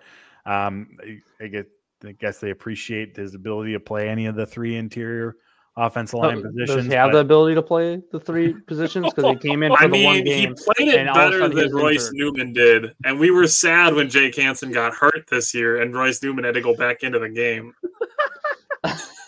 I think with the depth of the offensive line position that they have, and then also knowing that they're probably going to draft, for sure one, probably two players, and they've drafted three in the last three drafts. Like, again, he's going to be someone who this summer is on the hot seat fighting for a roster spot. I think if we for sure, just to touch on that, if we for sure get that, if we get the Jets first round draft pick, I would love the pass rusher. The name escapes me right now, out of Iowa. Lucas Van Ness. Yeah, Lucas Van Ness mixed That's with the guy that Jake wants. like Jordan Addison or in Jigba or something right in there in that sweet spot. That'd be pretty fun. Harris Johnson. Van Ness is another like Packersy type pick, like can play inside and out, tested out of his mind, like it just screams. Dude, he's Packers. built like Hercules. Have you seen this man? Holy camole. There it is, Tyler. There it is, Tyler. Hey, yes, got Jake's catchphrase. Holy camole. All right. Holy camole. Jake Hansen, I'll just say he's depth. That's all I'm gonna say about him. I'm not gonna dog walk him. It is what it is. Simon, whoever the hell you are, thanks for coming. Vernon Scott. I actually was a fan of Vernon Scott in preseason. Right. I thought he was going to make some noise. I thought he was going to stay on as a depth piece, and I thought he was pretty good at special teams. He's got special teams. I mean, our special teams was pretty dog shit when he first got here, but it's good now. But Garvin, and I'm getting sick and tired of going after Paul because he's taking all my thoughts. But I was going to say that just shows how bad our depth is at outside linebacker. That Garvin is still on this roster, and didn't get playing time over a 5th-round rookie or Justin Hollins, who was cut from the Rams and brought in the middle of the season. Think about that. And I hope the Packers bring back. Mm-hmm. And Paul is a very smart man, and I agree that we are going to go after an outside linebacker because Gary coming off injury and Preston Smith's only getting older, and again that depth at outside linebacker is awful. And it's a heavily rotated position. It's typically 4 guys who are seeing steady snaps every game. Like you need. And our third best is a rookie. Who is the outside linebacker coach again? Rebrovich. Yes. I remember I had to do research on him last year, and he talked about he wanted to have 2 guys rotate in for 2 guys every couple series. Like he wanted a 2-man squad and a 2-man squad. So obviously Preston Smith and Gary are 1 2-man squad. He wants to build a backup 2-man squad. So getting that depth at outside linebacker is definitely important for the way that he wants to handle things over there. And it's one of the most expensive. I mean, look what the Vikings are giving Davenport, like $13 million. That dude produced like a half sack last year, which is mind-boggling. I'm glad they're signing him. But it's so expensive to go out and get somebody really, unless you get someone like that Justin. Was it Justin Hollins? Who did we get? Yeah, Justin Hollins. Yeah, and Whitney Merciless like we did the year prior or whatever. Mm-hmm. So if you can find someone like that, just to add depth, we definitely need to add something there. So I think adding, a player in the first round, if we get that extra pick for sure, and then going in, maybe finding someone that's towards the end of their career that we can get for a little bit cheaper just to help us with depth. I think that would be the way to go. Sir. Yeah, and I think bringing back Justin Hollins is definitely something they should consider. And even maybe Eric Wilson. He was another guy who contributed on special teams that could maybe mix in and play you a couple linebacker snaps here and there. Unless you start putting Walker up there too. So on the edge. So they did do that at the end of last year as well. Mm-hmm. And I loved it. I think he could be a star out there, dude. Although he's pretty good inside too. He can get inside or outside because he's fucking freakishly fast. Yeah, he's a very Jimmy John's freaky fast. Gotta stop. All right, Paul, thanks for jumping on. I appreciate it. Hopefully have you back maybe after the draft. Thanks for hopping on with us, talk about 2020 draft class, and hopefully have you back soon. Sounds great, guys. Appreciate you. Take care. Yeah, you have too. A good night. Have a good one. All right, you guys ready to talk some wide receivers? Yes. All right. So I'm going to give Simons first, and then we'll just go Bryant, Jake, me, and we'll just go around the horn. And we're going to go 1-1-1 all the way through 20. We each have some guys to elaborate on. And I'll start with Simons. I think we all, have a consensus number 1. But Simon has Quentin Johnson, number 1. I have Quentin Johnson, number 1. Bryant, who's your number 1? Quentin Johnson. Jake, who's your number 1? He's the best. That's all. He's the best in the draft class. He's the best. He's your guy to talk about. So give us some Quentin Johnson. Well, he's 6'4", and he runs really, really fast. So that's a great combination to have. And when I was thinking about Christian Watson, yeah, I was like, what's better than one Christian Watson? Two Christian Watsons. Four Christian Watsons. Let's just draft all 6'4" guys that run 4.4, 4.3s, right? That'd be amazing. So this is what I noticed. First of all, they use him on end arounds. They use him on jet sweeps, kind of like Christian Watson was used. He has that vision. He has that rack ability. And the thing that I found, that was the most crazy part about this is he's a big guy and he looks a little bit thicker than Christian Watson. He has some shake to his game. He has really, really nice feet. He has really, really good hands, crazy body control for a big guy. And like I said, he's a rack monster. I watched the highlight of him against Kansas. He was eating them alive all day. There could have been 15 defenders on the field, and he was still getting yards and making people miss. And it wasn't like he's just running people over because of his pure size. He's running past people. He's juking them out. He's a fantastic just prospect. Honestly, I might fall in love with him just because of his size and speed, and he's the best one in the draft with size and speed. His spin move stood out to me so much from watching his tape. Like he makes a catch and he pivots to spin. Like it's so quick and crisp. It's not something that it's like, okay, this guy's just trying to lumber for 2 extra yards. It's like quick, foot in the ground, and he's going in the other direction. That stood out to me as well with him. And that adds to your running after the catch. Point just body control, man. For a guy that size to run that fluidly, it really reminded me of Watson when I watched his highlight film last year. And you were in love with Watson, so that's true. I did have, I had him. I was high on Watson. I have a guy that I'm high on this year, and we'll get into number 2. Simon's got Jackson Smith, Nigma. Number 2, I have Zay Flowers. I'm super high on Zay Flowers. I have him at my number 2. Bryant, who is your number 2? So my number 2 is Jordan Addison. We'll let Jake say his number 2, and then I'll talk more on Jordan Addison.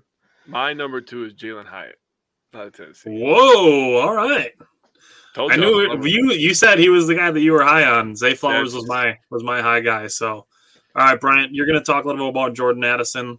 So watching his highlights, one of the things that's really stood out to me is like his balance through contact for a small dude. He's like measured between 5'11" and 6 foot, 173 pounds. He didn't run as well that he wanted to at the combine, but if you watch his tape, he's faster than that. I mean, 4.49 is fine too, right? So you want, if you're talking about a wide receiver that's 6 foot, 175 pounds or whatever around that area, you want him to be a little bit quicker. But so he's a former Blitnikoff winner, and he played very well at both USC and Pittsburgh. So the thing about him is his route running is great already, and he has really good ball skills. And like I said, he has a way. He makes people miss and stays balanced after he catches the ball. If you go watch his highlights. So, and the thing with his route running is he's going to be able to be an impact on whatever team he joins right away. So he's really good at altering his pace and creating separations that way. One of the things we really like about Romeo Doubs, I know he struggled with a few drops, but he had really plucky hands. That's kind of what Jordan Addison has. Like if he gets a hot ball thrown to him in a tight window, he catches it with his hands away from the body, which is nice to see. And like I said, he does lack a little bit of size. So if they can get their hands on him, it's going to limit him a little bit. But really for him, what I see is he's going to be like, if you add him to our offense, he's probably going to be the highest volume receiver. He's going to get a lot of targets. That's what he's going to thrive in, is finding space in zone and getting those targets. And I think that could be great for opening up like Christian Watson. And I know, I'm not always high on the comparisons, but the player, and I looked into what he scored at the combine and stuff. His comparison is Devontae Smith. Like if you give me Devontae Smith on this team, I'm pretty happy with that. Yeah. So I think he could come in and he could be our target leader pretty quickly with opening up huge plays for Christian Watson. So. Yeah, that's a fair thing to bring up. I mean, the comparisons, I'm not super high on them either. Like one of the 4 guys that I'm going to talk about, I do have one comparison to make, but it really highlights the ceiling that a guy like that has. Greg said Johnson's been the only A-rated wide receiver in many draft reviews, and that's certainly the case. I mean, you could tell all four of us had him consensus number one, and we all had different number twos. There's a lot of slot type receivers in this draft. There's tons of them, and there's a couple guys lower in the top 10 that I really, really like as well. If I could just say one thing about Jordan Addison, I would say that if you're not drafting for potential and you're drafting for a guy that you think can make the best impact day one, I think Jordan Addison is the guy that's the most sure. Like, he's the most sure bet. Like, we know what we're getting out of this guy. That's my opinion on it. I think that he's I'd put him second on that list. Yeah, and I think he would be a great slot. And what I like seeing is he ran a lot of those like wide receiver screens, like quick outs and stuff like that too. So. And like just made people miss. So, yeah. Greg said it's weird that Addison was better at Pittsburgh with Pickett at QB versus USC, better opponents, I guess. I mean, that's all context type stuff. I mean, it's his hands did improve from 2021 to 2022, so that's a good thing. He had fewer drops than he did at Pittsburgh, despite him winning the Biletnikoff that year. Mike, welcome back. He said it's been a while since he's been able to join. We're still here. And getting into number 3, that's where Simon has Jordan Addison. Number 3, I have Jackson Smith and Jigba. Brian, who's your number 3? And I'll get Jake's, and then I will talk a little bit more about JSN. Okay, so Jake will like this one because my number 3 is Jalen Hyatt. So. He's good. I also have JSN as number 3. All right, so JSN, he's 6'1", 200. Jake said he thinks that Jordan Addison might be the most, locked and loaded starter for day one, but I think it's JSN. I think he's got the highest floor. To me, he seems like the safest pick if you're going to take one in the first round. Personally, I don't think even if the Packers get number 13, I don't think Quentin Johnston's going to make it that far. I really don't. I think especially with teams looking to move back, if Arizona were to trade number 3 to move back to say number 9 or 10, I could see them taking him if they're shipping out DeAndre Hopkins. It's not a bad thought process. So I could see him going somewhere in that 9, 10, 11 range and not even making it to 13 or 15. But if you're at 15 and JSN is there, 6'1", 200, he's not super speedy, but he still finds ways to get separation and yards after the catch. He made 92% catches on catchable balls in 2022, which is what you want to see guys making catches on the walls that they should. He's another great route runner, and he had a 934 RAS score. That's something that Brian Gutekunst has put a lot of stock into, is the RAS scores. So that's something that makes me think that JSN will be a target for Brian Gutekunst at that 15. The hamstring, that's something I think the latest I saw was that they weren't concerned about it, that it would be a training camp issue. So I don't know. It's going to be the guys that are making that decision get paid a lot more money than I do, considering that we do this show for the fun of it and for future prospects in hopes that we get paid to do it someday. But guys that get paid to do this for their jobs definitely know more about the hamstring than we will, especially being as in college, they don't have to be quite as transparent with injuries as they do in the NFL. Mm-hmm. So, Bryant, talk to me about Jalen Hyatt. Okay. I wanted to speak on JSN for 1 second. The only thing that concerned me with him is most of his production came in like a 6-game window. And then the only thing that rubbed me the wrong way, and I have him ranked number 4, so it's not like I'm super low on him. It's sitting out that semifinal game in the championship just rubbed me the wrong way because I think they beat TCU if he plays. But that's my thought on him. And I wouldn't be upset if we got him because I think he could come in and he could be a contributor right away. Nobody's going to bring up his Rose Bowl record. Nobody's going to bring that up. JSN, bro. He had 15 catches for 347 yards and 3 touchdowns. That's what I'm saying. Most of his production came over the last 5-6 games of 2021. But moving on to Jalen Hyatt, this dude is a stallion, right? I was watching his tape, and and I mean, he has his flaws, and I'll get to him in a second, but I was just imagining him on one side and Christian Watson on the other, and like the absolute nightmare that would be for defensive coordinators. So Jalen Hyatt, he is a deep threat. That's what his ability is going to be. Like his thing is going to be, he's a deep threat with he disguises his explosiveness really well. So he'll kind of like get level with the cornerback or defensive back, and then he'll just blow past him, right? So he does run a limited route tree, but that's like he runs really crisp routes when it comes to deep crossers and deep routes. So he has good ball skills, but he'll struggle a little with contested catches. But he's just so explosive. If you can get him in end rounds, or if you can get him screens too, like he'll take take it to the house, because 6'1", 180 is a little slender, but that 440 speed, he's just so explosive. So I think if we can get him mixed with Christian Watson, you're gonna see some light boxes for Aaron Jones and AJ Dillon, because if you have those two on the outside, they can beat you over the top at any time in the game.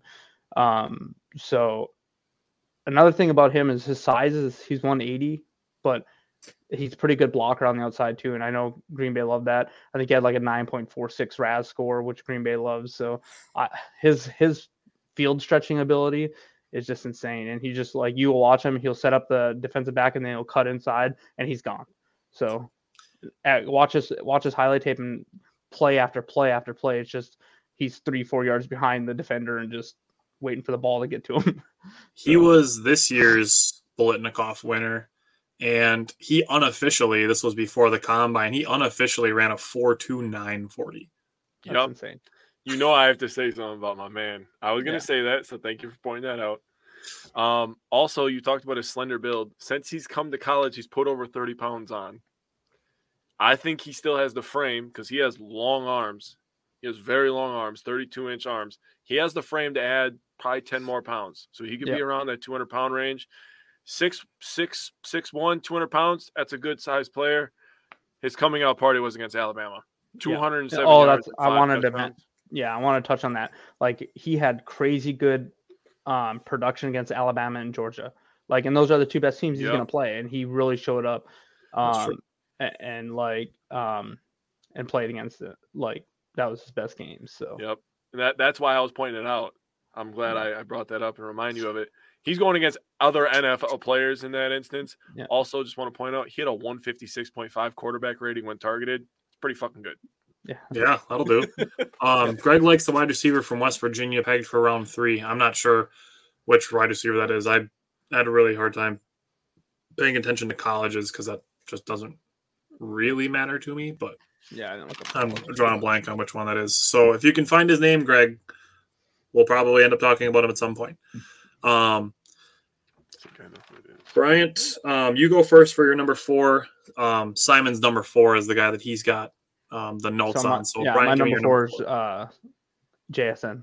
Jake, who's your number 4? I have Addison as number 4. I also have Jordan Addison, number 4. Simon had Zay Flowers at his number 4. Simon's notes for Zay Flowers: he's 5'10", 172 pounds. He's undersized. He's the guy that reminds me more of Devontae Smith, that size player. He's got big yard after catch ability, can turn on the speed immediately, has the ability to separate with ease.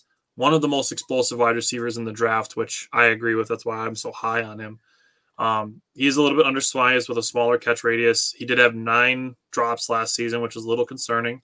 And hasn't shown the ability to be a good run blocker, but he'll be picked in the first or second round. So that's what Simon had with his notes. He did run a 4.42 official 40 and a 4.37 unofficial 40, but his speed and elusiveness are such a big deal for him. And for me, one of the main things that I'm looking for the Packers to get in the draft this year with a wide receiver is I want a guy that can get separation. So for a guy like Zay Flowers, who's got the quick feet, the elusiveness, and the quick twitch, that's what Davante Adams had. And I'm not trying to replace Davante Adams, but you know what I'm saying when I say Davante Adams and his quick twitch. He didn't need to hand fight with anybody to get open. He used his feet, and he was already open. He didn't have to fuck around with hand fighting. So a guy like Zay Flowers, who's got the quick twitch, the elusiveness, and the speed, who can get open with his feet, that's the kind of guy that I want. That's why I'm so high on Zay Flowers. But Simon's got him at number 4. Jake, who's your number 5? Zay Flowers. All right. Brian, who's your number 5? My number 5 is Cedric Tillman out of Tennessee. For him, I just think like he's big and strong and contested catch. Like for me, what I wrote down for him is like he would remind me of an Allen Lazard type wide receiver. 6'3", 215, runs a 4.5, just makes contested catches, has big arms, long arms. So that's what I have for him. I'm probably a little higher on him, but Yeah. I had him and Josh Downs right in the same. I had him and Josh Downs right there in that spot there. All right. Number 5, I had Rashee Rice at number 5. Simon has Jalen Hyatt there. Number 6, that's where I have Jalen Hyatt. And I'm not dogging him or anything like that, but Simon has Josh Downs at 6. That's where I have Jalen Hyatt. Brian, who do you have at 6? Josh Downs. Josh Downs. Jake, who do you have at 6? Josh Downs. All right, talk about him. Josh Downs, man. I'm going to start with a quote that he said, and it made me know everything about him before I even started scouting him. Have to be fearless in the slot. And at that moment, I knew this little dude had the dog in him. And I love everything about this kid. He has the ability to change speeds. So he has this innate ability because he has incredible acceleration. So he has this ability to set you up, and he's only going to be a slot because he's a little Minnie Mouse guy. But he's tough as nails. So don't let his size fool you because he will try to run you over. He's probably not going to, but he's going to try. But he has crazy acceleration. He sets people up very good inside, which is why he's such a good red zone threat. He's been a good red zone threat his entire career. He sets up defenders when running routes. He's very good at that. And his ability to just track the deep ball as well, that's something that's a little underrated for a small guy. And I'm not big on the comparisons either, but when I watched him, I'm not going to lie, I was like, this guy could be Brandon Cooks. Can I give you a number that you'll really like about Josh Downs? What's that? Contested catches. He was 13 of 18, 72.2%. That's the highest in this draft class for wide receivers. He's got the dog in him. He has 4 1,000-yard seasons. He had 2 in high school and 2 in college. I do like him a lot. He's a little underrated. He is my number 7. I have Josh Downs at number 7. Okay. Michael likes Xavier Hutchinson from Iowa State. Michael, spoiler alert, I do not have him in my top 20. What? Neither. He's my number 21, but he's in my top 20, but he's mid. I personally wouldn't take him in the second or third. But at number 7, I have Josh Downs. Jake, who do you have number 7? Marvin Mims. Oh, all right. All right. Brian, who do you have number 7? Zay Flowers. Zay Flowers? Ooh, kind of low on my guy there. You got a low on him. I don't know how I feel about that. Zay Flowers is kind of a baller. Yeah, no, I like Zay Flowers a lot. Yeah. Number 7, Simon has Rashee Rice. 6'3", 206, very light feet, excels in short area quickness, and also has good body control and the ability to high point balls. He's got a tall frame with a huge catch radius. Does have a limited route tree and needs to show more advanced in the NFL. Also, some concerning ball security with fumbles and drops. He does expect Rice to be taken at the end of the second or third round. He did run a 4.45 40. Has great hands. And like Simon had in his notes, great body control. The other thing that I would mention with Rashee Rice, and part of why I have him at number 5, a 9.65 RAS score. So another super high RAS guy. That's one of the things that had me bumping up Christian Watson last season, was that his was so high. But Jake, talk about your guy Marvin Mims. This guy is a competitor. Like straight up, when he catches the ball, he's gonna let you know about it. When he's running the route, he's going to tell you he's going to catch the ball, and he's going to let you know about it. This guy is a straight-up competitor. He goes out there. He fights for everything. He's another guy like Josh Downs and others that we've mentioned. I think he's just primarily a slot wide receiver. I don't know if he can go outside.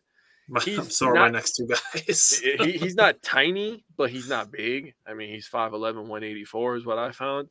Yep. So I have him as a second, third round kind of guy.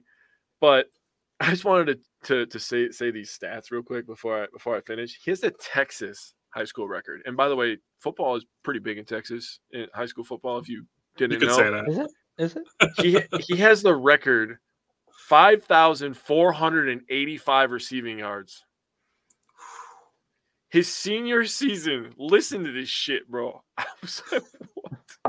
117 catches, 2,629 yards, 32 touchdowns.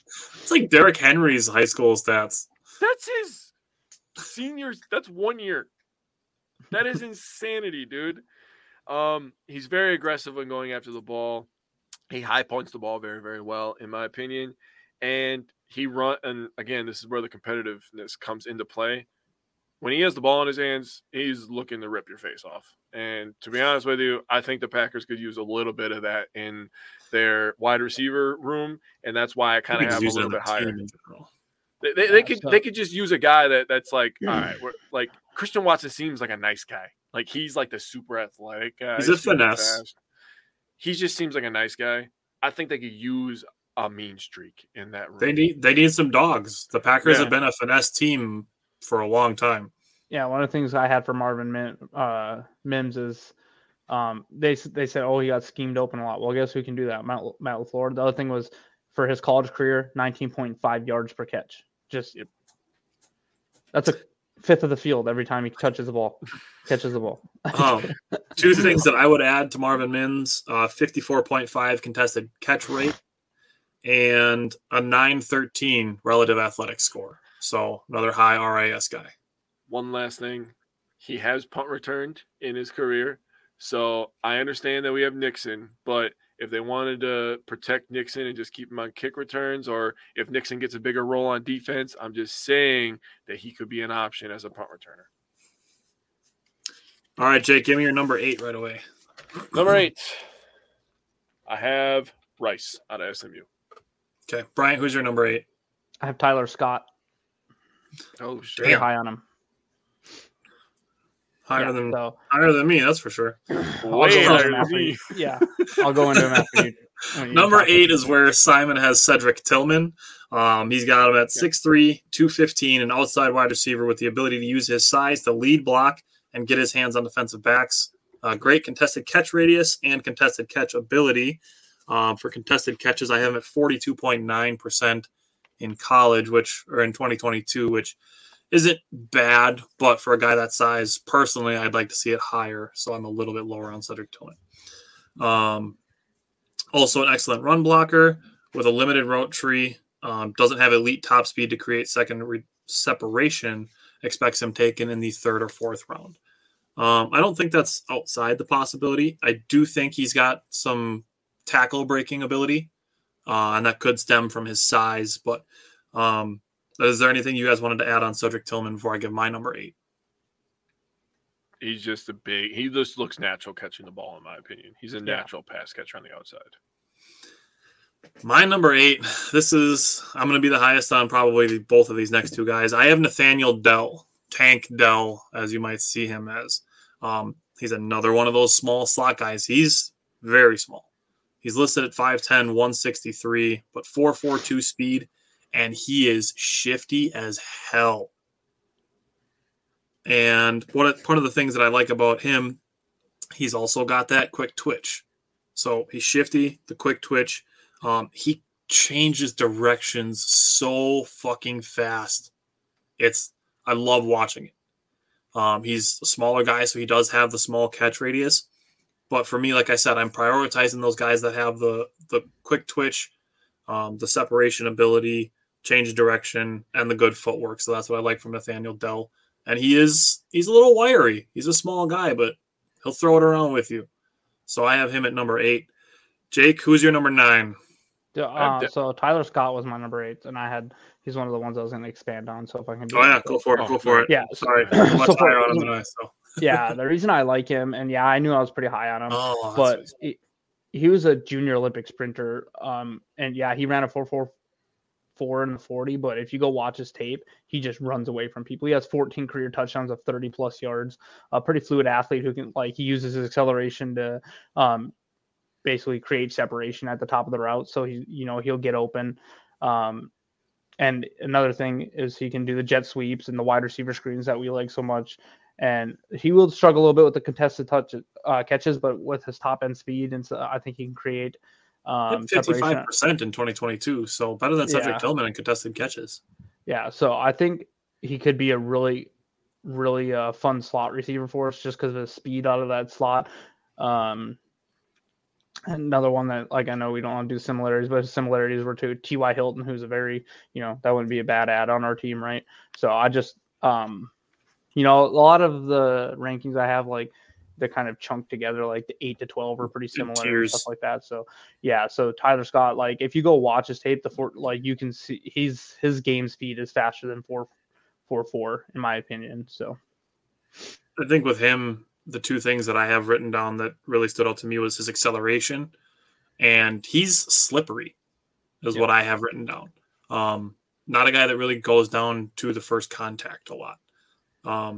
The wide receiver that Greg was talking about from West Virginia was Bryce Ford Wheaton. Okay. I looked at him a little bit, but he didn't make my top 20. He didn't make mine either, but he did have a 9.96 RAS. Yeah. So shit. Yeah, I think he was the highest. Potential steal late in the draft. That's pretty high score. Holy shit. That's what Christian Watson was last year. Yeah, I remember. All right. Jake, who's your number 9? Nathaniel Dell. And you did a good job. Appreciate it. Brian, who's your number 9? Marvin Mims. Simon has Michael Wilson, number 9. I have Kayshon Boutte. Okay. He's 6 foot, 205, 4.5, 40. Nothing crazy going to blow you away about his speed, but he makes good breaks coming out of his routes, which is good for separation. What I noticed was his quarterback threw him a lot of not at the numbers passes, which forced him to do a lot of extensions and like snagging the ball out of the air. So for him, that made me notice he's got very, very strong hands at the point of catching the ball.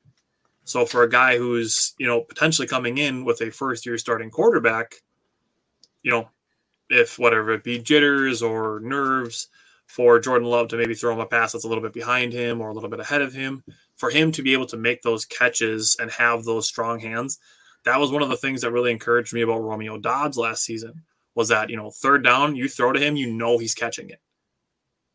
So that was one of the things that I liked from Kayshon Boutte. Also, breaks tons of tackles, so he gets a lot of yards after the catch. And it's, 6 foot, 205. He's not small. He's not big, but compared to a lot of the guys in this draft class, he does have some decent size. That's fair. All right. Number 10, that's where I have Cedric Tillman. I have Cedric Tillman at number 10. Simon, that's where he's got Nathaniel Dell. Brian, who's your number 10? Jonathan Mingo. So for him, I just a big, strong slot receiver who can run crisp routes. He does run a 4.46, but he's 6'2", 225. So he probably doesn't play quite as fast, but I got something for him that I think he's physically tough to where with his contested catches that he can play that position. So kind of like what I had on Tillman as like a Lazard replacement. Mm-hmm. That's what I feel like for Mingo. I got something for Mingo that you'll like. Jake, who's your number 10 or your number 11? I'm sorry. When we get 10, to Mingo, 10. I have Cedric Tillman. When we get to Mingo, I want to add in when you're done. Okay. I have Mingo at number 11, so that's where I'm going to go. Then I'm going to go. Simon has Kayshon Boutte at number 11. I have Jonathan Mingo. Like Brian said, he's 6'2", 220, ran a 4.46. He's a good route runner. He's a good blocker. He's got good footwork. He's strong. A 9.93 relative athletic score. his comparison, and like we said, we don't like to use the comparisons a ton, but I think this is one that really was like, oh shit. His comparison is Anquan Bolden. He was a pretty good. I really like Jonathan Mingo. I like him a lot. I think he's definitely a guy who could have ranked higher than 11. Personally, looking at the guys that I have at 8, 9, and 10, I wouldn't mind if you had Jonathan Mingo at number 8. I'd be willing to go that high on him. Jake, what are you thinking about Jonathan Mingo? Well, I love the Anquan Bolden. The site that I know. He was getting compared to Deebo Samuel. I like it. That's two pretty damn good players compared. I mean, it could definitely be worse. Could you think maybe he'll break the third round? I would love Jonathan. Tyler, what did we say on the phone? What the fuck did we just say on the phone? I literally called Tyler when I was doing my research and I was watching Mingo and we were both like, he could break the third round stigma. We literally said that. Dude, That's funny. Let's just say the first 3 rounds go like this. Say we get number 13 and say we take Lucas Van Ness. Say we take JSN. Let's see. Let's go Paris Johnson. Let's say we go Paris Johnson at 13 and 15. We get Lucas Van Ness, Paris Johnson. Second round, they go Darnell Washington. Third round, Jonathan Mingo. How are you feeling about that?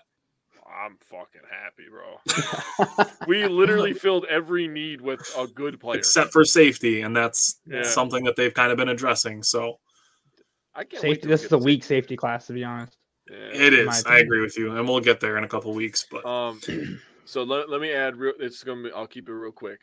1, he can block. He's a solid blocker. 2, he's a better deep ball player than advertised. I understand that his speed is not everything, that's fair. But there is an art to tracking a deep ball, and he seems to have it. So I'll just say that's this. Fair. Greg's said we got a nice wish list going, and we'll post all these too. I'll probably post them all individually for all 4 of us, and then I'll probably, if I get real ambitious, average them out and see where we come to a consensus on them, and see how maybe we do the Wisco Fanatics, all 4 of us consensus wide receivers turn out. So, Brian, who's your number 11? A.T. Perry. A.T. Perry, I like him a lot. I'm surprised none of us picked him. I do really like A.T. Perry. Yeah, he's big, decent, 6'4", 205, 4.7 speed, just tall, lengthy receiver with elite arm length. 924 RAS. He's like a high ceiling, low floor type of prospect. He doesn't need to tighten up his drops and stuff like that, but I think he could be a fun player. I like that one. That's a good one. Jake, who's your number 11?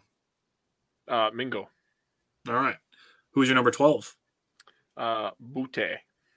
All right. I have Marvin Mims, number 12. Bryant, who's your number 12? Keyshawn Butte. Okay. Hey. Simon has Jonathan Mingo, number 12. Nice. Number 13, that's where he has Marvin Mims. Number 13 is where I have A.T. Perry. Bryant, who's your number 13? Tank Dell. Tank Dell. All right. Jake, who's your number 13? Greg, you're going to like this one. Xavier Hutchinson. No, that's Michael. That's Michael's guy. Oh, Michael? Greg likes Bryce Ford Wheaton. Oh, yeah, you're right. Michael likes Xavier Hutchinson. Hey, that was Michael. You're right. Sorry, Greg, you still might like it. Number 14, who do you got, Jake? Rakeem Jarrett. All right. I have Tyler Scott at 14. So does Simon. Brian, who do you have at number 14? Rashee Rice. Rashee Rice? You got him that low. All right. Yeah, I'm not very high on him. I don't like who he played in college, and he kind of came off as lazy in some of his route running and stuff. He could be very good, but I think he has to improve. 15 is where Simon has A.T. Perry. 15, I have Michael Wilson. Brian, who do you have at number 15? So I had Jaden Reed, and the one thing I want to highlight about him is he had 3 career punt return touchdowns. So yeah, punt returning is definitely a thing with him. Jake, who do you have at number 15? I also have A.T. Perry. So now I have a pick with all of you guys at the same time. All right, cool. Yeah, just unoriginal. All right, whatever. Yeah. I'm just kidding. You had Jalen Hyatt at number 2, and nobody else did. So that's fair. You're good. Jake, who do you have number 16? The Tavion Wicks. Oh, all right. he was one of the first guys that I watched film on, and I'm like, all right, cool. Yeah, like, all right, this is me getting back into film. And then it's like, okay, he's not going to make my top 20. He's all right. He's all right. That's how I feel about him. He's like a boom bust pick, in my opinion. He's all right. Number 16 is where I have Jaden Reed. 16, Simon also has Jaden Reed. Bryant, who's your number 16? CJ Johnson. Okay. All right. Who's your number 17? So my number 17 is Trey Tucker. Ooh, he did not make my top 20. Jake, who's your number 17? Charlie Jones. Charlie Jones. All right. I have at number 17 Dante Demas Jr.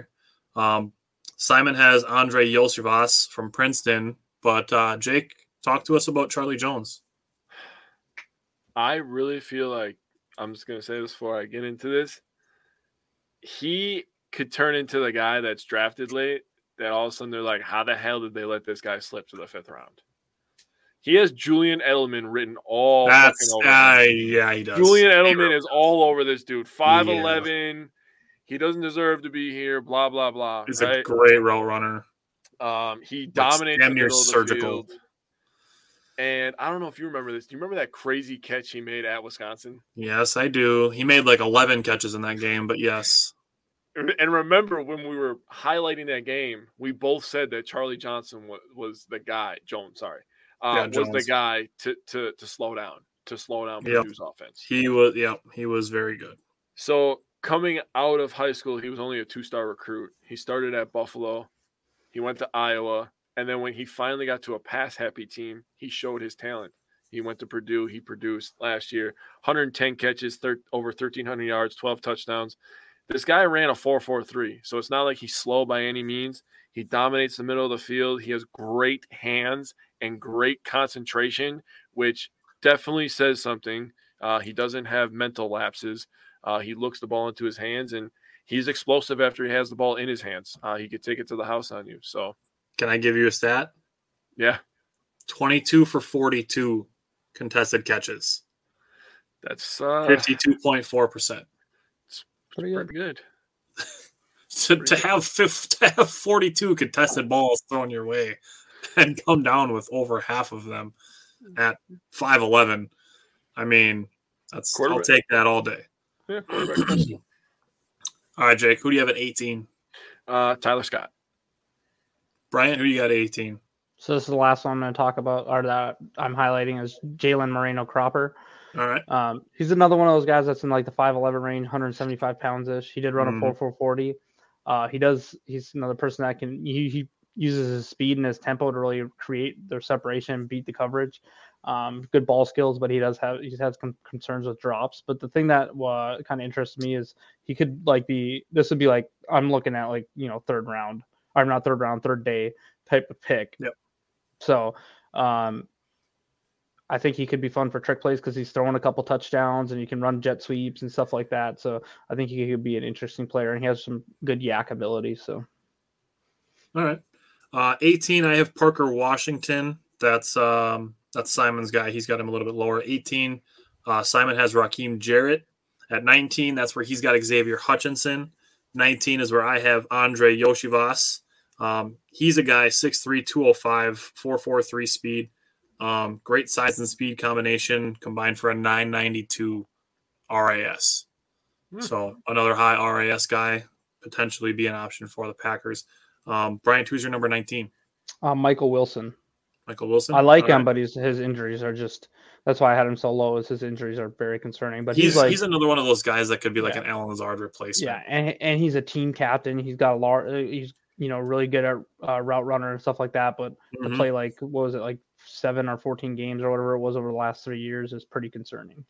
934 relative athletic score for Michael Wilson. So, Jake, who's your number 19? Real quick, I almost had Michael Wilson on mine, but the injury scared me as well. I have Trey Palmer as my number 19. Okay. Who's your number 20? I can't say his name. Princeton wide receiver. Andre Yosivas? I'm not embarrassing myself. He's from Mario. It's Yoshi and then Vas. Yoshi Vas. Andre Yoshi Vas. Boom. He's pretty big. He's big and he's got pretty good speed. So that's why he made the list over Michael Wilson. Yoshivas. That wasn't so hard, was it? I don't want to embarrass myself. I was looking at his name all day. I was like, Jesus Christ. Bryant, who's your number 20? So this one might actually end up turning into a tight end, but it's Elijah Higgins. He's 6'3", 235 pounds, but ran like a 4.54. So pretty big dude. So he's got some decent okay ball skills. So I just threw him in there because I think his relative athletic score was 899, so still pretty high. Yeah. Greg, this is our Friday night time. We start at 8:00. On Wednesdays, Jake and I start at 4:00, and that's when we talk Bucks, Brewers, and then Badgers basketball and football. Yep, so you can catch us twice a week. Wednesdays at 4, Fridays at 8. My number 20 is Jake's guy, Charlie Jones. Oh, I like it. I like him. I'm definitely a late round guy that I would take a flyer on, and I strongly agree with you that he's got Julian Edelman written all over him. I couldn't help it when I watched it. I was like, just grow a beard. You're right there. You're already right there. Yeah. Number 20 is where Simon has Parker Washington. That's his last guy to highlight. 5'10", 215. He's got a bigger frame for his size, which you can tell by his size and weight. Good vision in the open field, has catch and run ability. Strong, sticky hands, will catch anything coming his way. Good athleticism, quick feet, does have him as a slot-only guy. Took 88% of his snaps in the slot. So Parker Washington pretty much locked in the slot. Yeah. Limited catch radius, and he expects him taken in the 3rd or 4th. Personally, I think Parker Washington is one of those guys that could slide, or he'll be a guy that gets reached on. I know it's, not that, Nostradamus-like of me to predict a guy that gets either reached on or slides, but it doesn't have a lot of, nuance to it for players that get picked exactly where they're projected to go. It doesn't happen very often. Velus Jones, for example, was a guy that I really liked last year, but did not want to pick him as early as the Bears did last year. Yep. I like the player, but not where he was picked. So that's the kind of thing that I could see with Parker Washington. I could see him being a guy who gets picked in the 3rd round when he should be picked in the 5th. Something like that. Greg, appreciate you tuning in and commenting along. That's why we do the shows live, so we can have the comments going along with the show. So definitely appreciate the interaction from Greg on the YouTube channel. Bring all your friends, Greg. Yes, tell all of your friends and tell them to tell their friends. And then maybe we can do these shows 3 times a week and then 5 times a week. That'd be awesome. Yeah, I agree with that. Greg said, here's the hoping Rodgers news is forthcoming so we can all zero in on possible picks. Yeah, that's what we were hoping as well. It's it's unfortunate that it could go all the way up to basically draft day. But we are going to be here every Friday night talking about more draft positions. Next week is offensive line. And we have more positions coming every Friday up until the last Friday before the draft. That day we're going to do live mock drafts together. And then we are going to stream during the 1st and 2nd days of the draft, that Thursday and Friday night. We will be live streaming during those, so you can watch the draft with us and talk through the picks now that we've talked through the players. So definitely want to thank Paul Brettel again for joining us, and thank everybody who was watching and commenting along, and thank you guys for bringing in your 20 wide receivers, and Simon for sending me his notes. So we got to have his. Is there anything else you guys want to throw out about today's show?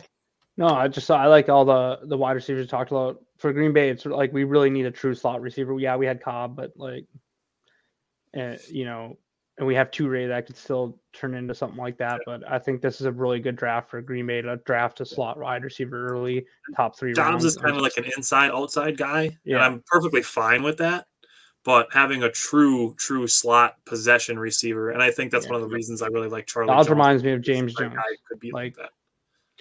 And the thing with a slot receiver and tight end is now it makes it harder for Watson to get open. It makes it easy for the defense to just rotate that safety over the top of him, right? So if we get a slot guy that can go underneath, go outside, or tight end that can work the middle of the field, tight end that could stretch the field down the middle, block, do all the stuff that we need. If we can fill those 2 positions, and I'm not saying they're going to be impact from the draft, maybe we get one for free agency. That could take this, that could take this offense to the next level, and it could take Christian Watson into some really crazy levels, tiers wise. I think if he gets one-on-one coverage for a majority of the year, the man is going to kill. And Jordan Love's going to put it in the bucket. Exactly. Jordan Love will hit him on those deep balls. He'll just put it out there. Christian Watson can go get it. And that's all the things that we're talking about here. Those all can benefit Jordan Love. So we're all for benefiting Jordan Love, putting him in a position to succeed right off the bat. Greg said his son Connor is a huge Rodgers and Packers fan. He's 29. Hey, so am I. We'll definitely tell him about the show. I appreciate it. That's our goal is to grow. Yes, sir. So yeah. Thank you guys. Jake, I will see you Wednesday. Bryant, we will see you next Friday. Thank you everybody for watching and commenting along, and have a good night. I hate you, Bryant. You're fired. This is the story of the one. As head of maintenance at a concert hall, he knows the show must always go on. That's why he works behind the scenes, ensuring every light is working, the HVAC is humming, and his facility shines. With Grainger's supplies and solutions for every challenge he faces, plus 24/7 customer support, his venue never misses a beat. Call quickgrainger.com or just stop by. Grainger, for the ones who get it done. When you need mealtime inspiration, it's worth shopping Kroger, where you'll find over 30,000 mouth-watering choices that excite your inner foodie. And no matter what tasty choice you make, you'll enjoy our everyday low prices, plus extra ways to save, like digital coupons worth over $600 each week. You can also save up to $1 off per gallon at the pump with fuel points. More savings and more inspiring flavors make shopping Kroger worth it every time. Kroger, fresh for everyone. Fuel restrictions apply.